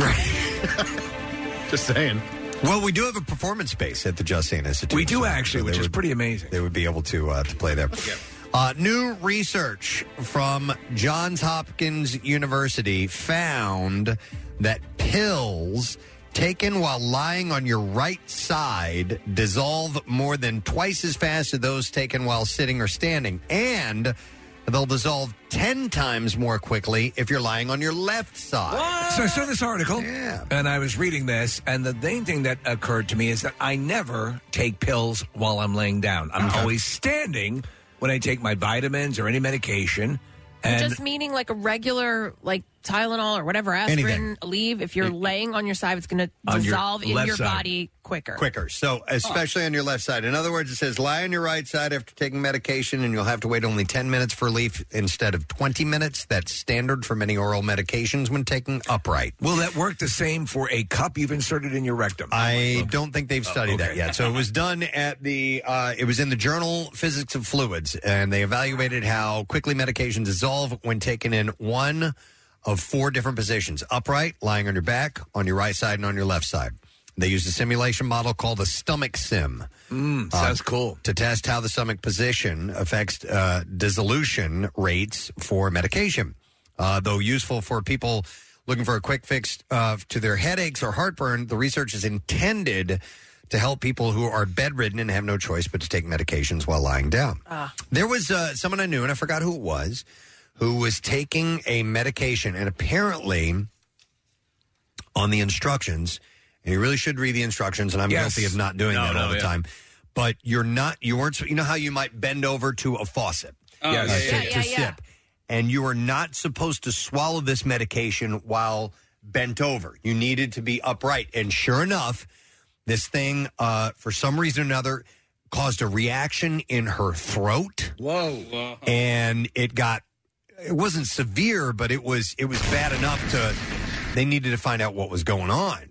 And sure enough, it turned out that you were not supposed to do it that way for whatever reason. That's not every medication. This particular medication had a propensity to get lodged somewhere or something like that. Because that's exactly what I was going to say. This was my next comment, and I feel like Casey either does this or you were the one that told me to do it. So I have a hard time. If it's not a super small pill, like those big vitamins, I have a hard time swallowing them. They get stuck in my throat, and so to sip the water and lean forward supposedly helps. I sip if it's one of those ones that feels like it gets stuck in your esophagus. I try to make sure it gets completely wet first. Sort of lubricate it. You're supposed to kneel down, look up, and say, "Yeah, baby." Oh my God. No, but somebody told me to do that lean over, so basically I'm going to kill myself. Yeah. By the way, I used to, when I was a kid, swallowing a pill was a difficult task. Oh, yeah. For me. Very, very difficult. And sometimes I would chew them up or something like that. Now, I can take 8 of them in one shot, swallow them all. I'm eating gravel every morning. Yeah. It's become nothing to me. My vitamins, all my stuff, all my, for the health and D3 and all that stuff, I can rifle them down. It's funny, though, for the longest time I had achalasia, which was a swallowing issue, but I never had a problem with the pills. And then just standing up, I'd put complete faith in that because that's the way I do it. A little bit of water. I don't always need water, but you should flush it down because, the pills by their very nature will get stuck in your throat. But I've never had an issue. But I know people who have tremendous problems. Mine is, it's not a tremendous problem, but so much so that I don't take normal everyday vitamins because the majority of them are larger and they get stuck in my throat. Are you familiar with a compound pharmacist? So a compound pharmacist sometimes can take medication that you have trouble, and they'll do it for senior citizens who have gag issues, and turn it into an ointment that you can... but mine's vitamins. I'm not on any medication. Right. Anybody want to guess who's on the hotline? Oh, I know. Yeah. The good doctor from Fox 29 and Penn Medicine, Dr. Mike Sirigliano, ladies and gentlemen. Dr. Mike, good morning. I heard the conversation. I had to jump in, guys. Please. I love you. Steve, we had a great time the other night. Oh, the Alpha Bravo Canine. It was terrific seeing you out there, Mike. Thanks so much for coming. I love it. All right. Now, look, this study is fascinating in a couple of ways. One, it highlights the fact that when you take a pill, gravity and a lot of other things have an impact on, one, how quickly it travels through your what we call alimentary canal, your duodenum and your intestines, all of that. But it also bespeaks of the mechanics of taking pills. And so basically, one of the things that you don't want to do is if you take a pill lying down, you can get what's called pill esophagitis, and that is where you get a pretty significant inflammation of the esophagus, which connects your stomach down to up to your throat. And so maybe Kathy is talking about with, I guess, the feelings in your throat, that it is getting irritated because you're taking it and you're not taking it properly or not with enough water, because things like tetracycline in particular can really kill you, man. It is just wicked when you get that esophagitis. It feels like you're having a heart attack. So Mike, it threw me off when they were talking about taking pills laying down. That seemed to run contrary to what would be the best way to do it. So should you at all do this? They're recommending on your left side, and this is the most effective. Actually, I was wrong. It's the right side. The right side. So I would think standing is your bet, or seated in an upright position, so that you're vertical. Yeah, my take from this study was that they were looking at the biomechanics of what happens when you take a pill. And the fact of the matter is there's so many variables that go into how a pill moves, how it gets dissolved, whether you take it with liquids, whether you take it with other medicines. I mean, there's a lot of medicines that you can't take together. And the one that in particular has to be taken standing up is a class of drugs called bisphosphonates, or like Fosamax or Actonel. These drugs, if you don't take them properly, can cause that wicked esophagitis that can be very, very, very problematic. That must be. I was referring to a friend whose kid had done that, who was bent over while taking this, and it was said specifically you need to be standing upright while you're taking it. And by the way, Dr. Mike, looking at this study, a lot of this has to do with the actual shape of the stomach. It's kind of a, the stomach is kind of a bean-shaped organ, and if you lay on your right side, it'll get it to the spot where it connects to the intestine quicker. Right, and to bring up Steve a bit, it's like Fantastic Voyage. Steve. Yes. So you're traveling down the esophagus. You then get into the stomach, and you make a right, and you go into the duodenum, and there's all kinds of cool things there, like gallbladder and bile, and all kinds of cool equipment. And then it goes further into the small intestines. I call them the chitlins. And then they go into your colon, and then out your... What a wonderful... at your bunghole. What a wonderful journey that was. That was a great movie, by the way, Fantastic Boy. Does that still hold up, Dr. Mike? Have you seen... Yeah. I mean, traveling through the bloodstream, looking at red cells and white cells, and not getting eaten by a macrophage, like all kinds of cool It seems stuff. legitimate. And by the way, so it's duodenum. I always thought it was duodenum, so that's not the correct way to say it. Well, it depends. Do you say tomato or tomato? I got it. Let's call the whole thing off. Hey, Mike, how many sphincters do we have? How many sphincters? Yeah. Well, let's see. I haven't thought about that recently. I think you have an esophageal sphincter, which is above the stomach. Right. And you have an anal sphincter. There is the OG. Sphincter of Odie. There's a couple of... There's more than two. I think there's an uncle sphincter. Uncle sphincter, yeah. Are you going to have that as a show?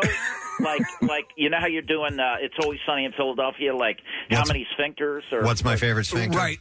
We can do self-proclaimed sphincter expert. Yeah, we could do that, too. And we'll let you participate. By the way, Dr. Mike, update. I've got my stress test today. I just scheduled my colonoscopy. You'll be happy to know. Thank God. You have to answer your phone once in a while. I think he gets a little wood when he hears that people have scheduled He loves colonoscopy. He's all about it. I love you. And that means all of you, Preston, your colon and everything else. It's all love. You know love. And the best part of the colonoscopy is the propofol. It's nice. Yeah. It's a wonderful, warm cocoon feeling. All right. Dr. Mike, we love you.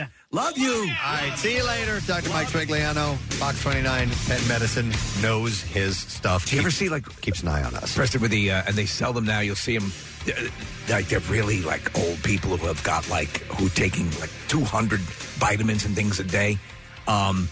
They have this, robotic dispenser where you put this, you just push the day. Oh. And it all comes out. Yeah. I need that. We have, Caroline takes 26 pills a day. There you go. Yeah, it's ridiculous. a lot. Yeah. She's got a lot going on. So, you might need that to just keep track of it all. So anyhow, it's pretty interesting. So if you want the medication, if it's okay to take it lying down, then you want to lie on your right side, and it's going to get to work more quickly, 10 times more quickly. Do you ever freebase your vitamins? I do that. Have not done that It's yet. actually pretty good. Okay. It gets right into the system. I'll have to try that out. All right, Just Saying Institute. Let's see what other studies have been done. So there's a viral video informing people how often they should be washing their clothing. Oh, Kathy, you're going to want to plug yours up on this one. Their sheets, their towels, and underwear, and it's causing a bit of a stir online. The clip was posted by laundry detergent brand Washland. So they have no vested interest. And they informed, oddly enough, they're not telling you to wash your clothes more. I know, They're telling you to do it less. It informed viewers they should throw bras in the washing machine after every 3 to 4 wears. Does that make sense to you, Kathy? How often do you wash your bras? I don't wash them that often. Okay. Oh, really? Not 3 to 4. I mean, I wash them often, not as often as you're saying. All right. And they say for bedding, every 2 weeks. Is that quilts included? Or just sheets? I think it's mainly sheets and what about and blankets. duvets? Not. I doubt duvets. Yes. I do wash the duvets, though. Do you? Yeah, especially if it's a duvet and not like a quilt.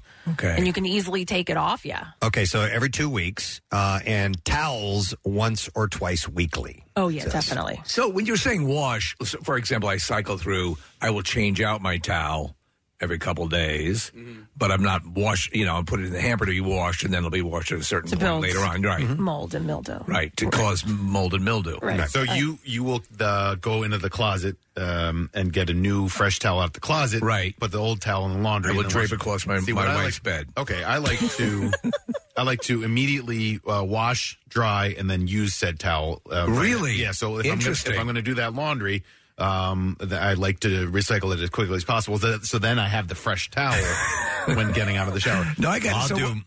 I'll do a week on a towel easily. Yeah. Yeah, that's what I'm saying. Yeah. But when I do it, I don't put it back in the closet. I just use it. I put it right back in the rack. So then I'm okay. Will Yeah, you me ever too. dry yourself with your spanking it towel as opposed to your shower towel? I'll try that and get back to you. Is your towel ever still wet from the prior use? No, it's usually dried out. Okay, see, if I can't stand that. If it's even just damp, I'm like, I need... That wouldn't bother me. Not the fresh towel that Nick's talking about, like right out of the dryer, although that is very nice. It is. But it does need to be completely clean. I mean, completely dry for me. In this study, Preston, does it say anything about water temperature? Because I've heard that you having to go with warm or hot water is a myth, that it's a waste of energy, but I don't know if that's true or not. I think that's for clothes, but not... well, listen, this is... Nick, this is my theory. For clothes, yes. But for things like towels, I still use the hot water. All right. And sheets. Yeah, I don't mess with the temperature stuff. You know what? Because even on my washing machine, the you can do like a quick wash where it still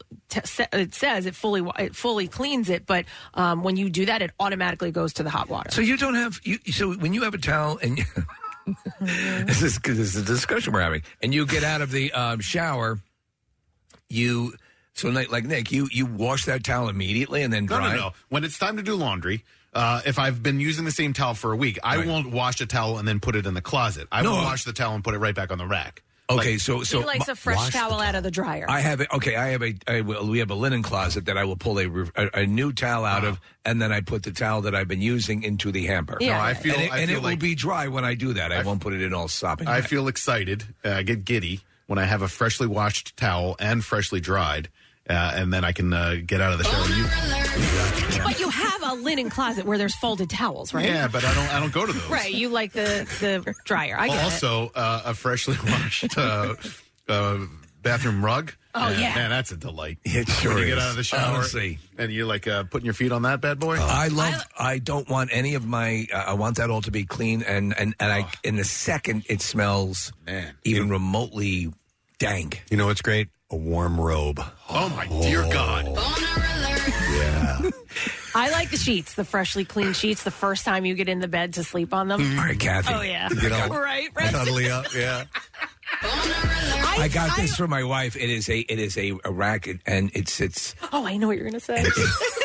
And all the bars are heated. And then she gets a heated towel. my God. She's so lucky. Not everyone can afford the $40 item from Amazon. That I had to build myself anyway. Going back to hacks, the conversation we had earlier, Kathy, I think maybe you told me this anyway. A travel hack: wash your sheets and make your bed right before you leave for vacation. Yeah. And when you come home from vacation, fresh sheets on the bed. Yes. I do that too. Man! Yep, absolutely. What a way to live. All right, so a couple other Rock and roll. A couple other Badass. recommendations. Washlands recommend washing socks after each wear. Yes. Oh, yes. No. Really? If I'm wearing socks and I haven't, I will very rarely go a second run on socks. If it's been a light day and I came home and I took my socks off and I only got like a half a day wear out of them. I feel like they're stretched out. Like they're not even as... 2 days. I will. 2 days would be the most. I haven't even chimed in on this conversation yet. It's just been so interesting. But I will throw on old socks if I'm about to go mow the lawn because I generally I don't wear socks a lot during the summer. Socks or dirty So socks? today I wear these are brand new clean socks, and then what I will do is tomorrow I will hike in them. Yeah, Okay. If I'm exercising, I'll throw on a dirty shirt. Right. You know, and a bra. from the day before and a bra. You ever worn a bra? All right, hang on a sec. No, I haven't. Ever? Never. How does it feel? It's I don't like it. Do you have a clean one out of the dryer? Is that the way? No, I did like a pageant one time where I had to dress up like a lady, and You did a pageant. Yeah, there's photos somewhere. Okay. And I had to wear a bra and a skirt. I don't know how women. It's do it every constricting, day. isn't it? Yeah, it's a little much. Round the shoulder boulder holder. You wore a And the bra. cheerleading costume one time, too. I did wear. You know what? I found that the other day. I still have your old Maybe we cheerleading should costume. return it. Yeah, Nick, you had to take it in. Remember Right? that picture of Nick? I don't know if it was you as a cheerleader or as a Girl Scout, but you were drunk and you got pigtails or something like that. It's just somehow intern I Joe love that was involved picture. with that. I think maybe Joe dressed up like a brownie and I dressed up like a Girl Scout. Yeah, we had that. Well, I think we were selling Girl Scout cookies. Right. Yeah. So it was for a good cause. Yeah. All right. Well, anyhow, socks after each wear, bras after 3 or 4, shirts after 2 to 4. Oh, wait, what do you mean? Just a shirt and an everyday, T-shirt? And pajamas after every 3 to 5. There are occasions when if I got like a light wear out of a shirt and it's fine, I'll throw it back on. I see no reason to if you haven't if it's yes, exactly. You know the point. I'm very hygienic. I'm all about the preparation of being clean and presenting pleasant smelling a persona. But when it's ready to throw that sucker in the hamper. And if you got a little extra time in it, go for it. No, if I wear it, I'm washing it. However, my pajamas are on a strict schedule. It is I get 2 nights out of them, and that is it. Even if they seem clean, they go in the Do you in actually the wear washer. pajamas? I do, yeah. Oh, okay. Yeah. Oh my God, yeah, the Soft and what is it called? Soft and Sleep from Target. Yeah, Shell wears pajamas. Yeah, So, I wear I'll wear a t-shirt and underwear. I used to wear t-shirt. Porky Pig. I used to wear t-shirt and shorts or whatever. But no, now I like the matching. I actually can't wear a shirt. I can't wear a shirt to bed. It's I too don't sleep in a shirt either. Yeah. But in A my bra? getting ready to go to bed clothes, in my full on relax mode, pajama pants and a t-shirt. It's just the most comfortable thing to me personally. All right, other studies from the Just Saying Institute. We're done with laundry. Oh man, I'll take a break then. Differences. No, you'll like This is this. why we're in the Hall of Fame, folks. Differences in lifestyles and other factors are linked to big gaps in life expectancy between residents of various U.S. states, according to 2020 data. Yes. And that could mean almost a decade more or less of life. This is a report from the CDC and Prevention. And a lot of it is predicated on how often you rotate your socks. Yeah. For the report, the researchers pored over data from each state on mortality rates as well as 2010 census data. I just said data and then data. And Medicare data to tally up the life expectancy at birth per state. Much of the differences fell along regional lines, so it's kind of clear cut. Americans living in Hawaii, the Northwest, California, and the Northeast live the longest. There we go. People living in the Southeast typically had the shortest expected lifespans. So the top 10 longest lived states by average life expectancy in years are, number 1 is Hawaii. You live the longest. The average expectancy. And you want to live the longest when you're in Hawaii. Is 80.7. Yes, you want to keep living. You want to keep living. Then you have Washington, Minnesota, California, Massachusetts, New Hampshire, Vermont, Oregon, Utah, and Connecticut. They only have the top 10 and the bottom 10. So Pennsylvania will fall somewhere, I would imagine, in the top third, is my guess. We're the Northeast, aren't we? The states ranking in the bottom 10 by average life expectancy in years are, and you could just totally figure this out, Mississippi, West Virginia, Louisiana, Alabama, Kentucky, Tennessee, Arkansas, Oklahoma, New Mexico is the only one that's a little further out west. Well, I guess Oklahoma is too. And South Carolina. So you're dealing with, I guess, more heat, right? You're dealing probably with poor diet, perhaps. You're also dealing with, did they specify what would lead to this? I don't have the full breakdown. It says some states were hit harder than others. For example, in New York, lifespans fell by 3 years during the pandemic. In Louisiana, life expectancy declined by 2.6 years. On the other hand, Hawaii seemed relatively spared in the pandemic. Life expectancy fell just by 0.2%. Women still tend to outlive men. Right. Living an average of 5.7 years longer. Because they're consistent pajama wearers. Than their male peers in 2020. So I was thinking about this the other day because I'm not sure if I'm going through this right now or not, but menopause? No, the term midlife crisis. Yeah, yeah. Because I feel like I'm past midlife because I just turned 47, which is just insane. And I don't think that there's any chance for me to reach 94. And so, therefore, I'm past midlife, and I'm like in the back nine now. Like you're on the downslope. Yeah, I'm on the downslope. Is your goal to live to our frequency? 93? No, I don't even. I think I'd love to be able to hit 80. I just don't think I have that. My dad died the day before his 70th birthday, and he was the longest living in his male lifeline. Yeah. Okay, so midlife crisis, they say ranges usually between the ages of 45 and 65. Okay. Yeah, so I just, when I look at that, I go, shoot, man, I got like 23 years left. That's like, I didn't mean to take this morbidly. I always thought, I've said this before, I thought for some reason I would die when I was 44. Yeah. Wow. For some reason. That's what I thought. And I was actually fine with that. So, this has all been gravy. My dad just turned 94. Genetically, there's a good potential, but also you ignore advances in medicine and medical care and things that you'll do to help affect your the outcome of your life and the lengthening of your life. That's what is it? The average lifespan in the United States is what, 76 years? Probably sounds about right. Yeah. So I remember when my dad first wanted me to start, and I was like 19 years old or whatever. He wanted me to look into investing money, putting money away, and he had said something to me at that time. He goes, like 30, 35 years when I'm not here, this will be blah, blah, blah. And I was like, whoa, you just hung a number on that. What and did you say? Yeah. No, it just kind of weirded me out a little bit. It's like my dad, when he bought a car years back, and he said, this is probably the last car I'll ever buy. Yeah. Stop it. Okay. You guys want to keep talking about this? Live forever. That's why I need another dog right now. Just talk about pajamas. That's why you need another dog? Yeah. I was like doing dog math now. So they'll be able to eat you when you pass away? No, because there's just there's certain dogs that I want to own before I leave this place. You were doing dog math? Yeah.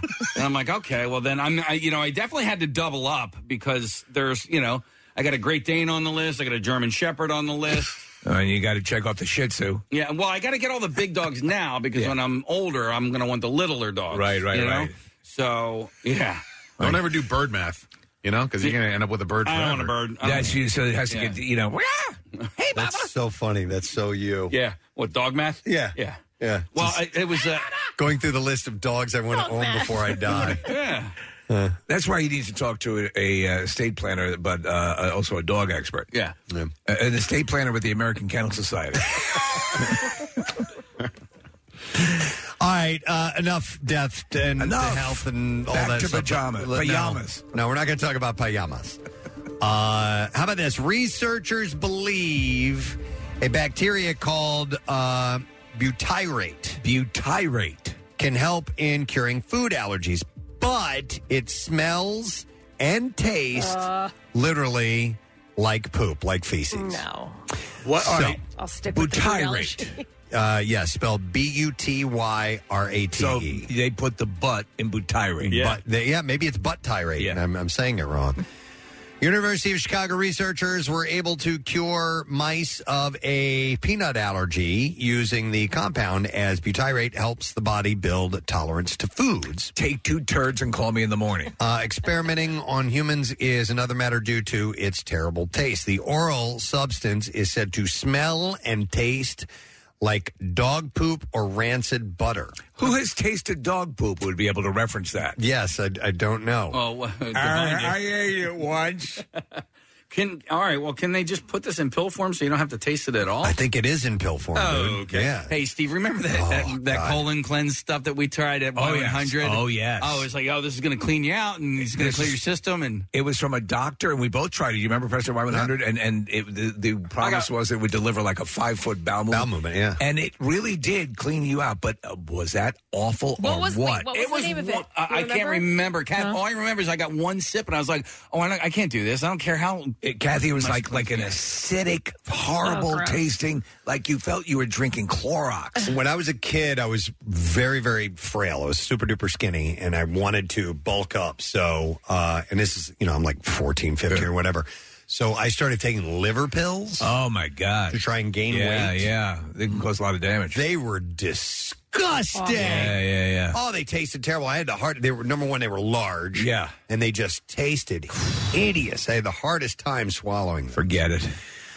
So scientists are now struggling to create the compound in a more palatable form. And 32 million Americans currently suffer from a food allergy, and 3 million of those are peanut allergies. So the question is, if this would fix your really bad issue, would you take 2 turds and coffee in the morning? Absolutely, I would. Right? Yeah. For a couple of seconds of that. Yeah, because it's not like you're sitting like, hey, nurse that turd. Especially, peanut allergies can be deadly. Absolutely. And why would you even want to take that risk? Wait, cures it for good or just for the time being? Turds of justice. It says curing food allergies. So maybe it means, getting over it altogether, Case. So it helps the body build tolerance to foods. My brother was saying he's very, very dialed in with like food and health stuff. And he said butyrate is actually the byproduct of bacteria breaking down fibers. Okay. I don't know what that means. Poop, I guess. Yeah. Right? Whatever it is, it's not pleasant, but you do it to avoid, as you said, a peanut allergy. Yeah. You saw the application of Viagra that they're discovering now, right? As far as it is statistics are showing, and this is, I think, the FDA or I forget who released the documentation. If you're going to say you can fly, then close. Alzheimer's, like 69% out of here. Effective rate of right? Wood and clear thinking? Right. Oh, my God. That's pretty amazing. What can it not do? Yeah, check the data on that if you get a chance, Nick. But it's pretty amazing what they're saying they're finding with, again, Viagra and Alzheimer's. Pfizer is genius if that is indeed the case. Boner, and you know it. It was initially made for a vascular issue, yes, right? It was. Yeah. So it does all of that relates to all these issues that are, pertinent to Alzheimer's. I wonder. Nick is looking that up now. I'm very curious about that. I know we have to take a break, Case, but the guys are running a little late. I just got a text from Rob and Eric, so they're picking up some Viagra. They are, yeah. I want to incorporate that into the conversation. Yeah, I'm curious about that. As to so you're saying that they're starting to see early. They're seeing it with both men and women. Dramatic. With dementia. Yeah. Okay, so a study led by experts at the Cleveland Clinic found that taking sildenafil, which is the brand name of Viagra, could dramatically reduce a person's risk of developing Alzheimer's disease. Is that not amazing? Though more research is needed, but that's starting to point in that direction. That's fantastic. Eat purpose drugs. How about that? And you're right. It was originally for something else and then became the boner medicine. Wow. All right. Should I do one more thing then? Since you guys are running behind? One more. Okay. How about... Well, I got a bunch of them here, and I only have more about boners. No. This is about living longer. We talked about We already that. did that. We did laundry. That's we did pills. diabetes. Let's do more old stuff. How about jazzy scooters? Oh, man. Oh, sorry. You know, when I talk to you guys about this thing that I saw, it has nothing to do with this. We'll have to talk about it later. Okay. You sure? Okay. So it is a backpack that basically follows you like a dog. Have you guys seen this thing? No. Okay. I don't know. I have exactly a dog how it that works. I used to have a dog that followed you like a backpack. So they have like come in two different sizes, and they're pretty do I. expensive.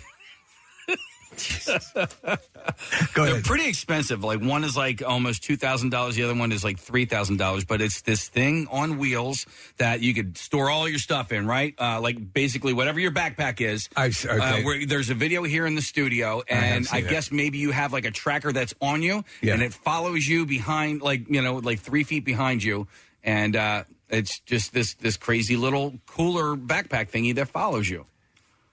Yeah, it's interesting. They were showing that in the airport, and they were taking it through the airport, and it seemed to hold up pretty well. The guy had it following, very closely, but Why don't you just wear your backpack?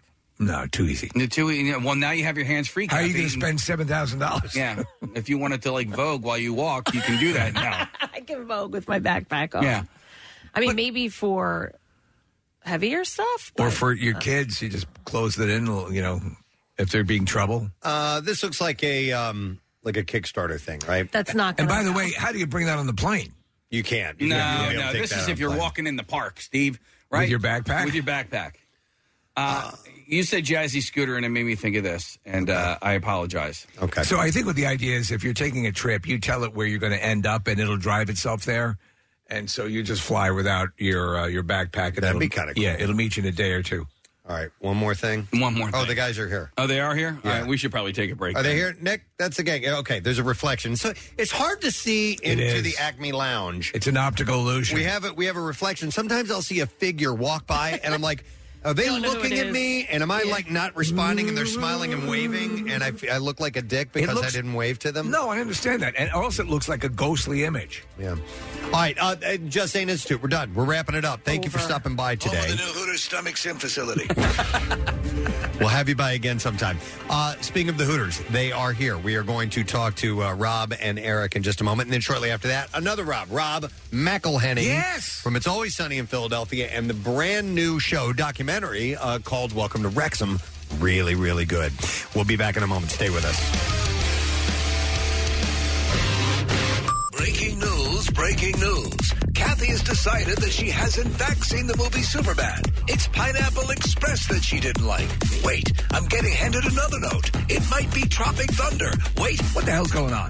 The only way to find out is to watch The Daily Rush to see this moment of confusion and clarity play out live on the air. Her face says it all. It's streaming now on PrestonandSteve.com.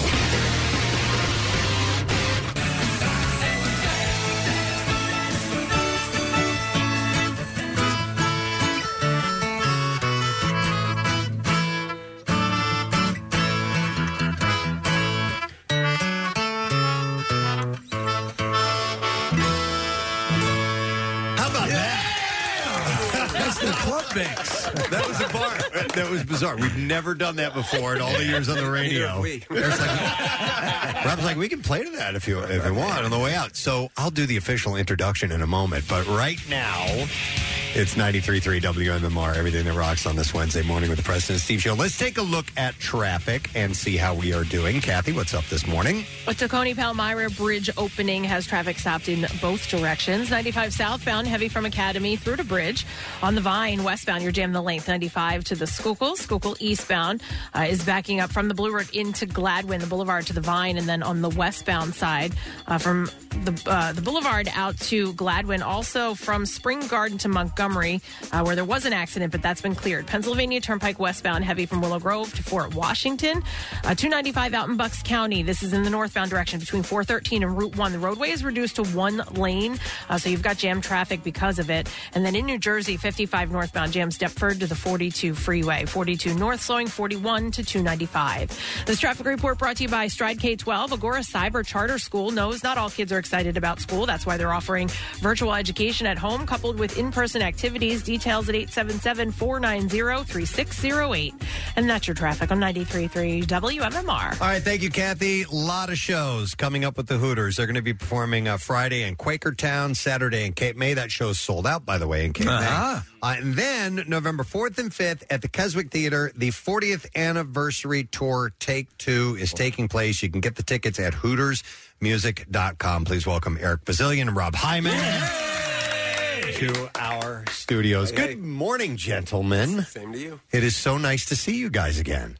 Delightful. In the flesh. In the flesh. And as I shook hands with Rob was like, yeah, we can shake hands again. How cool is it? Well, remember they said we're never going to shake hands. Yes. I said, even then I knew. You got to have that human touch thing. It's what it's all about. I still have calluses on my knuckles from all the fist bump. It does take its toll after. You look like a professional prize fighter after a while.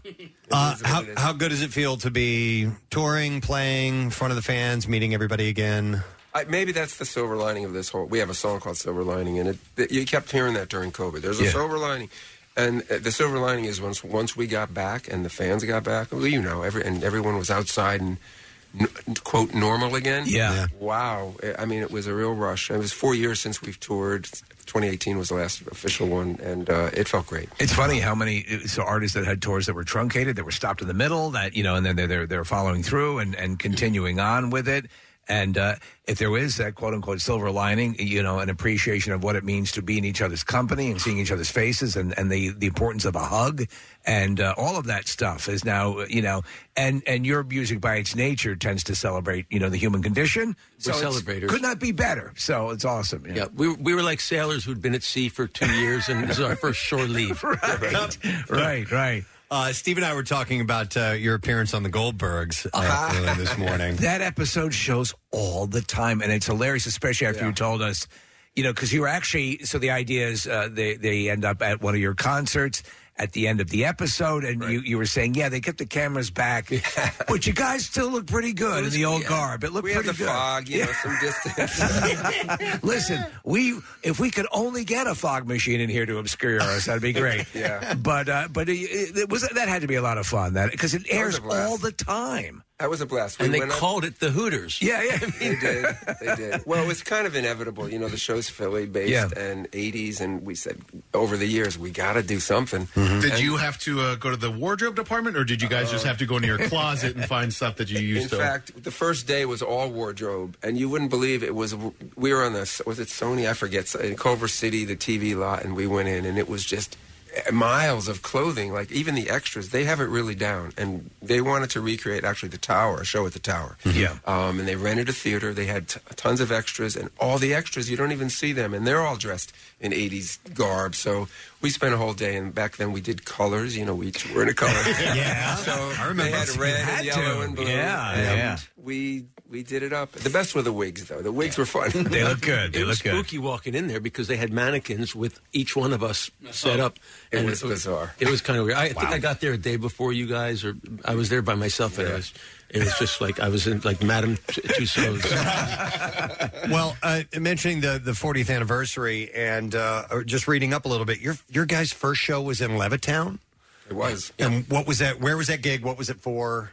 What was it like? It was a club called Maddie's Place. Okay. Where David had played there with his bands before, so that was I can get you guys a gig there. Yeah. Do you remember it specifically at all, that first gig? I remember the stage. I remember that we finished, it was June 1980, and it was a few different guys in the band, different lineups that we've had over the years. But I remember finishing the show, because we had been in bands since junior high school, and honestly, this was kind of a last-ditch effort, I think, for us. Our last band. We had done albums, we had major labels, all the things you strive for. We had already done that in a group called Baby Grand, among others. And now we're getting into our late 20s, into their 30s, and I don't know, need something to fall back on. And we did this show, and I remember, I can't remember the place much, but we finished, and I thought, wow, this could work. Oh, wow. Really, I really felt that. And we were very much a dance. We were doing this reggae ska thing. Everybody was dancing. And I just had this feeling that something was going right. Do you remember where it was in Levittown? I do not. Well. Yeah. Maddie's, Place. Go ahead. We had... Why, do you know Levittown? That's where I grew up, so I was just wondering. Well, next time you talk to Dave, ask him. I will. And actually, quick shout out, though. We only did one night there, and I didn't even know if it lasted much longer, but then our boot camp was a place called Vernon's, and Vernon's was a little bar, and we played there constantly. 4 or 5 nights a week. Well, this is special because Kathy believes one of you is her father. Don't look at me. And that's why she's asking. It's interesting, Rob, that you say that you were approaching your 30s and thinking, okay, this is the last shot. We had not long ago. We had Everclear in here, so Art Alexakis, the lead singer and the songwriter of the band, was like when they hit. Art was already into his 30s, maybe his mid or even late 30s, and they were positioning this as this new band, and they're hitting. And he's like, "New band, my ass! I've been busting my butt for ages to try to get this, and it finally happened." So you guys were reaching that point, or maybe you specifically, Rob, where it was like, "Okay, one more shot, and then I got to get a job." Really it was. That's how it happens, though. A lot of times, and it's the advice that I've given of any. I doubt much of it has been useful to anybody, but I do say that you always. When you eliminate those safety nets and you have that sort of, I got this. If you just say, I'm going, I got, and you guys were you were at the end of that, out on the wire without a net, and it clicked. Yeah. That's amazing. It's really the truth. Yeah. And here we are, 40 plus years later. It's a matter of finding the right people. Well, the people that you gel with, you know. I mean, absolutely. You can be incredibly talented, but somebody else can bring things out of you, you It's know. the people, it's the time, it's the community. You know, Philadelphia had an amazing live music community at that point. You know what we hear, and people will, whenever they know you guys are going to be on the show or whatever, in whatever iteration, that the high schools and the shows that you've done meant so much to the historical pop culture fiber of this area. Right. Do you have fond recollections of that, or was it? We meet people every day, Yeah. literally every day. You played my high school. We did play a lot, but it's literally every high school in the tri-state area. Wow, comes up to us. And, well, actually, you were a big part. I mean, the station had this contest. A couple things at MMR. One of the first things was Emerald City. We did a live radio broadcast. Played All You Zombies, and everyone's like, "Oh, that song," which we had no idea. That was kind of a throwaway song for us. Yeah. And then people started to react, and then we did the school spirit contest, which you guys, initiated, and everybody wrote in for this free concert, and it was wildfire after that. That is awesome. Well, listen, one of the reasons, I mean, you guys have the tour going on, you got all these shows coming in, but Rob, there's one I wanted to talk to you specifically. Uh-oh. I was talking to Nick, and I'm like, man, I made an observation about a song the other day. Never did I put this hit me in a moment as I was listening to a song. I was like, oh, okay. By the way, none of us, at least I haven't told them I don't know what this was about. Yeah. And I was like, I wonder if I can get in touch with Rob Hyman. Nick, do you think we could do that? And he's like, well, they got shows coming up on we. I'm like, okay, yeah, and I can ask him about. This may go nowhere, but you co-wrote what I consider to be, and many do, one of the greatest love songs ever written, which is Time After Time with Cyndi Lauper. Okay, so it was on the radio the other day. Still just has that impact to this day. And I made an observation. I'm going to play the song from the beginning a little bit, and I'm going to tell you guys what I picked up on. All right. And all Rob, right. no, it's I'm scared. No, not at all. It's a cool thing, I think. So this is obviously the song that we all know and have tried to sing in karaoke many times. I can't. But while listening to the beginning of this, I realized something. You hear the simulated hi-hat, the drum machine. Is that supposed to be a ticking clock? Could be. Because the lyric is, the second hand unwinds, and I'm like, oh! And I hear, it goes through the entire song. Do you hear it? I do. Yeah, I didn't make that connection, but I'm like, that's a clock. That is. Will you confirm or deny? Confirm. It's what we call a shaker. It's a little shaker. Yeah. And actually, my buddy Eric here, who plays all those beautiful guitars and everything, was all programmed on the Lynn drum. Drum machine, which classic. was the 80s sound. And actually, we can thank Eric for that part. I actually don't believe that it was ever mentioned in the studio that there was a connection between the ticking clock and that. I think it was just one of those synergistic things that it just happened. That happened. So that was what I was curious about. If that was done by production intent, you're like, okay, this song has a time theme to it. Let's put this ticking in here. It was the song's intent.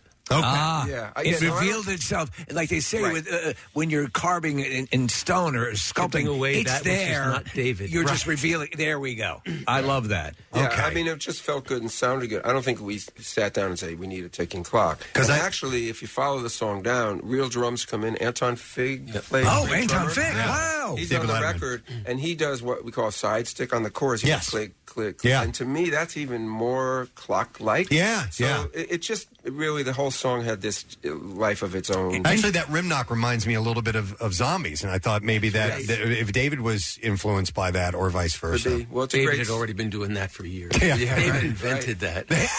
Well, aside from the hundreds of reggae guys. Okay. Anyway, yes. Anton Fig was Letterman's drummer for a long time. It was World's Dangerous Band, yeah. So I just think that song still is just so beautiful and so wonderful to hear. And I love discovering new things about a song that's 40 years old that I never really had put together. And that's what's wonderful about great songs. You still have these little things to learn about them. All the time. Even if it wasn't the intention. Right. It still has, like you said, a synergy to it. Does it serve as, because you guys have written your share of just timeless songs, Do they serve as sort of scrapbooks for you in a way? Because they put you back in a time, and it's like looking through old photos when you hear a song that you know. Does it come with a whole context of thoughts and where you were at that moment? Sure. Yeah, I would have to imagine you sink a lot into it, right? Yeah, I mean those are the stories of our lives. Yeah, and then we do find photos from back then, like. Look at my hair. Yeah. And I think there's certain moments too. You know, the records. People hear the records and the songs, and we always say we call it the 10-minute song. Oh yeah, we sat and wrote that in 10 minutes. Well, the reality is that most of them take hours and weeks and months, and especially in the studio. And when you find like a certain overdub or a certain part that brings a record together, or plays a solo, or I do an accordion thing, those are the moments that really stand out. Like, remember that?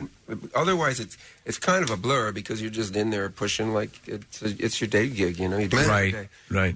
Eric, did you write One of Us, or did you co-write that with? I wrote that myself. So while we have you here and we're asking specific questions about specific songs, I love the beginning of that song because it's kind of a quiet intro, and then the band kicks in, and the music really takes off. Was that deliberate to sort of start it off a little bit slower and then have the drums and the rest of the band play?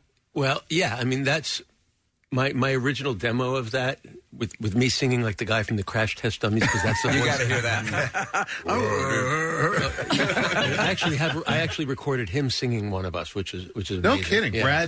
Brad Roberts. Yeah. Yes. But you know, that's just how I wrote it, and I wrote it because Sarah, my wife, who had just moved over from Sweden, just said, "Show me how you record something on that 4-track cassette recorder," and like I had that riff, which I had played at Rob's on his guitar, and thank God he had recorded on a cassette because I would have forgotten it. I had the riff, so I put together a little track. I had a keyboard that does what Pro Tools does. Right. I was able to program some drums and a bass, and I put that on 2 of the 4 tracks, and then she said, sing it, and I hit record and literally sang the whole song. So that's was wild. A 4-minute song. Wow.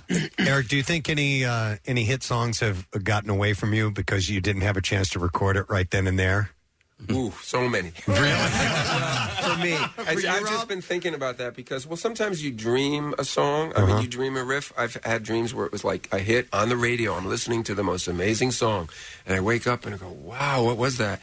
And I will literally find, now it's my phone or a wire, and trying to sing something into it. But if you don't document it, back then it was the Walkman, now it's the phone. We don't really notate. I don't really read or write music. It's all in our brains. Right. So if you don't remember it, and sometimes you'll have this great riff that you're sure you're going to remember, and you don't. Oh my God! You mentioned the phone. Who was it? Was it in was it from Metallica? Had a collection of Kirk Hammett, 30 or 40 songs Lost in everything. progress, gone, gone. Yep. It's it might have been like one of those MTV. I wouldn't even call it a commercial. It was probably like a promo, but it was with Keith Richards. How he wrote, was it Satisfaction? Yes. Yeah. And he was drunk. He or was something, drunk, he fell asleep. passed out, completely forgot that he had even played it. And when he got up the next morning and played the tape back, it was the riff for Satisfaction. Like legendary. That's a good one. We should all be so lucky. Honestly, I would like to hear that tape. Yeah, I mean, it's a great story, but I would like some physical evidence. Would it be wild if that when he's drunk, he's completely like, "Hi, I'm Keith Richards," because he appears drunk all the time anyway. No, that is that's wild. You know, with the state of touring now and everything, obviously when you were touring then, you had, I assume, larger equipment, but everything can be contained and whittled down. Is the touring process just as arduous, or are you sleeker and leaner and meaner when you go out for a big tour? Good question. The production is more streamlined for sure. Right. And we just got back from Europe. Most of our stuff is overseas, and particularly Germany. I think we did 30 shows in Germany alone.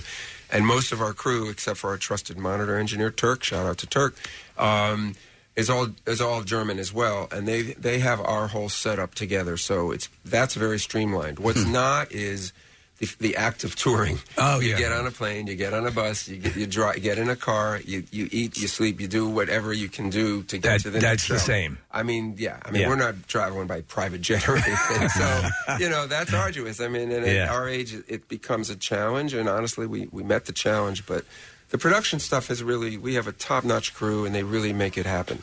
Well, what's more difficult then? Is it the act of touring, or is it listening to Pierre Robert's acceptance speech at the Walk of Fame ceremony?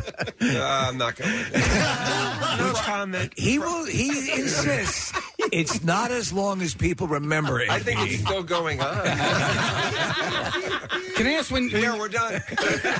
When you are touring and you're, let's say, in Germany, where obviously they speak another language, are there fans out there that actually don't speak English and just love the music for what it is and don't even know what you guys are singing about? I think they all know what we're singing about. Yeah. There are a few. Most of our fans do speak very good English. Yeah. There's the occasional fan who stumbles over their words trying to communicate with us. So we had a band in here, a few years ago, Kaleo, and they're from Iceland. And there's a song on their first album that is completely Icelandic. I listen to it quite often. I don't know what, but I sing phonetically along with it. I have no idea what they're saying. I don't know what the song is about. So I wasn't sure if you guys had run-ins with fans that actually don't even speak the language. Well, we're lucky here because English is our first language.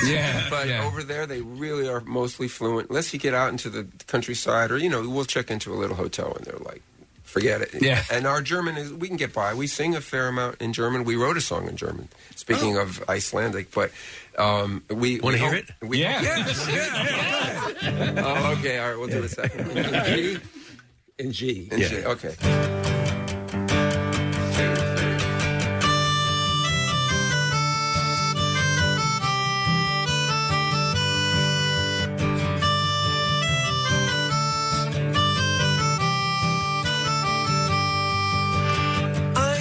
Gute Flasche Wein, du bist nicht bei mir, aber ich bin nicht allein. Hier mit nem großen Bier, pissing in the Rhine, ich bin nicht allein. All right, I heard pissing in the Rhine. Yeah, well, that's for the Americans. I have to qualify that. The title is in English. Is it Pissing in the Rhine? It is Pissing in the Rhine.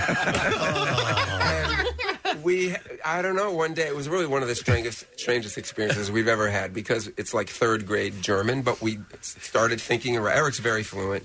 I'm struggling forever with other languages, but he's the man. But we had this idea, and this guy's drunk. He broke up with his girlfriend. He's drinking beer and wine. Of course, you have to have the beer in there. A big grossen beer, big beer. And he's pissing in the Rhine. So that we kept the title, and then we worked with our fans and promoter overseas. We said, hey, what is our German good? And what about the title? Is that offensive? And they're like, well, no, I think it's pretty good. And now we play it. People are rocking out. The drag is, ironically, that they're having a severe drought over there. Mm-hmm. And if anyone has been paying attention, we were, it's happening more now than when we were there. But the Rhine River is very low, and they have a lot of shipping. It's their main river. So I'm a little like, okay. Because they need that piss now. Exactly. More people go piss in the Rhine. Yeah. It's like the Panama Canal now. You gotta raise the levels. We're good on the radio with all that. Yeah. We're going to have a pissing on the Rhine cruise. Yes, Viking. Well, we've got our next guest we're going to talk to in a moment on the line. Do you guys want to play a part of another song real quick for us, potentially, before you get out of here? Or I don't know. What can top that? I don't know. How about taking a dump in the Seine? I knew someone was going. We mean it with all, severe. No, absolutely. I understand. Absolutely. The Hooters are going to be performing on Friday night in Quakertown. What's the venue in Quakertown? Quakertown's fun. We played it last year for the first time. It's Univest Performance Center. It's an amphitheater. There's some reserve seating, which is sold out, but there's a big lawn, so come on out. They set up all kinds of, I want to say beer garden because that's where we just came from, but there's all kinds of different facilities. Nice. It's a big party outside, and we did it last year, and we had a blast. And as soon as we finished, they said, can you come back next year? And so they do a series of maybe 6 shows, and this is the finale on Friday night. So was that a couple days? Wow, we better get. Yeah. What the hell are you doing here? It's fun. Then Cape May the next night, and that's sold out. It is. But then you're coming back for the official. This is the 40th tour. Keswick, yeah, those are the homecoming shows. I love it. Usually wrap the year. We do a weekend of shows in the fall. and that's a blast. And those shows, we always kind of work up some old material, some stuff we haven't played in a while. You know, the hardcore fans are coming there each time, so we have to up the game a little bit. Right. But all these gigs are really, it's great to be back, and it's, like we said, great to be playing again. Keswick shows are on the 4th and 5th of November, so get those tickets. You can do it at HootersMusic.com. I'm sure we've got links on PrestonandSteve.com if you want to go over there, too. But, dude, it's great to see you guys. It's wonderful to have you here again. Thank you for coming by this morning. In the flesh. Yeah, it's the best. So enjoy the shows, and we'll see you soon, okay? You got it. Eric Bazane, John Hyman of the Hooters. Pissing in the Rhine.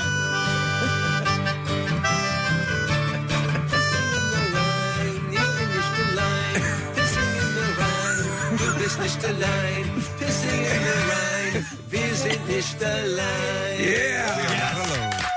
You know you're going to be singing that all day. All right, our next guest is ready to go. And, yes, I do want to mention this before we go to him because we announced a contest, and I'm not even sure if he is aware of this or not, but it is the return of the Preston and Steve Battle of the Self-Proclaimed Experts. Now, we've had two people come in and face off from time to time that feel that they know anything and everything about a certain subject. We've done the MCU. We've done the Rocky films. Yes. We did the Harry Potter universe. Very intense. Now, It's Always Sunny in Philadelphia is the subject. So, if you know all about the show, if you feel that you are indeed the expert in the Delaware Valley, not a passing interest, and you want to go head-to-head against someone else here in our studio, you can go to PrestonandSteve.com now and get signed up. We're going to do this next week. The winner will get a meet and greet and VIP tickets for the Always Sunny podcast live Monday, September 19th at the Met in Philadelphia. And that comes with parking and bar and all this great stuff. So make sure that you do not tread lightly into this. You need to know your stuff. We're going to put you through the paces. All right, and our next guest is on to promote Welcome to Wrexham. The 2-episode series premiere is tonight, 10 o'clock on FX. And we have watched, you guys watched all, I watched all three. The 3 episodes. I've got to finish the first episode, but it is fantastic. It really is. So well done. Welcome to Wrexham. And this is kind of the theme. In the heart of Wales. Please welcome our friend, Mr. Rob McElhenney. Hey. Good morning, everybody. Good morning, sir. Yeah, dude, so it's on tonight. Thank you for the advanced screeners. It is, dude, Rob, it's so impressive. It is so well done. Congratulations. Thank you. It's been a long journey so far, but we're really proud of the show, and it's got such an incredible reception. Everybody that watches it seems to really dig it, and the reviews are like 100%, which always feels good. Yeah. But most importantly to us, we had a bunch of screenings for the people of the town, and it just went over really well. There were so many laughs and tears, and we really wanted to get it right for them. So my wife and I watched the episodes back to back yesterday. We sat down, and it's just it is addictive, but it's hitting everything in such a wonderful way. And as I'm watching this, it's also kind of a nice tutorial for the neophyte football or soccer fan, however you want to refer to it. It gets you an idea of how the system works, the pitfalls and stuff that we're not familiar with. And this town, these people, these legitimate, working class people, and where this sport, this team means so much to them. And you frame it, in the context of your relationship with the Eagles and so on and so forth, and what it means to Philadelphians. And it just hits all the right notes. And I don't know, the group that is producing it for you, but it just looks. I said to my wife, it's everything we love about Ted Lasso, but it's a real situation. It's a real team. It's not like this is a scripted thing that you can bend it to whatever way you want it to go. Reality will determine how this plays out. Yeah, that's the scariest part of all of it. Yeah, that we don't know how it's going to end. In fact, Sudeikis, who plays Ted Lasso, came to one of our games at Wembley this year, and he was just laughing at us because he's like, "Look, man, I know how my show is going to end every year. You guys have no idea what's going to happen." And I'm like, "Yeah, you're right." Yeah, but yeah, I mean, just in the very beginning, the whole endeavor, I wanted to make sure that we were making. By the way, I'm going to call it football because I don't want to get stabbed when I get back over to Wales. Understood. Yeah, but just in the very beginning, I wanted to make a documentary that was not about football so that anybody could sit down and watch it and enjoy it. And I wanted to make it about working class people and their love for for sport, but really their love for community. Well, you and certainly...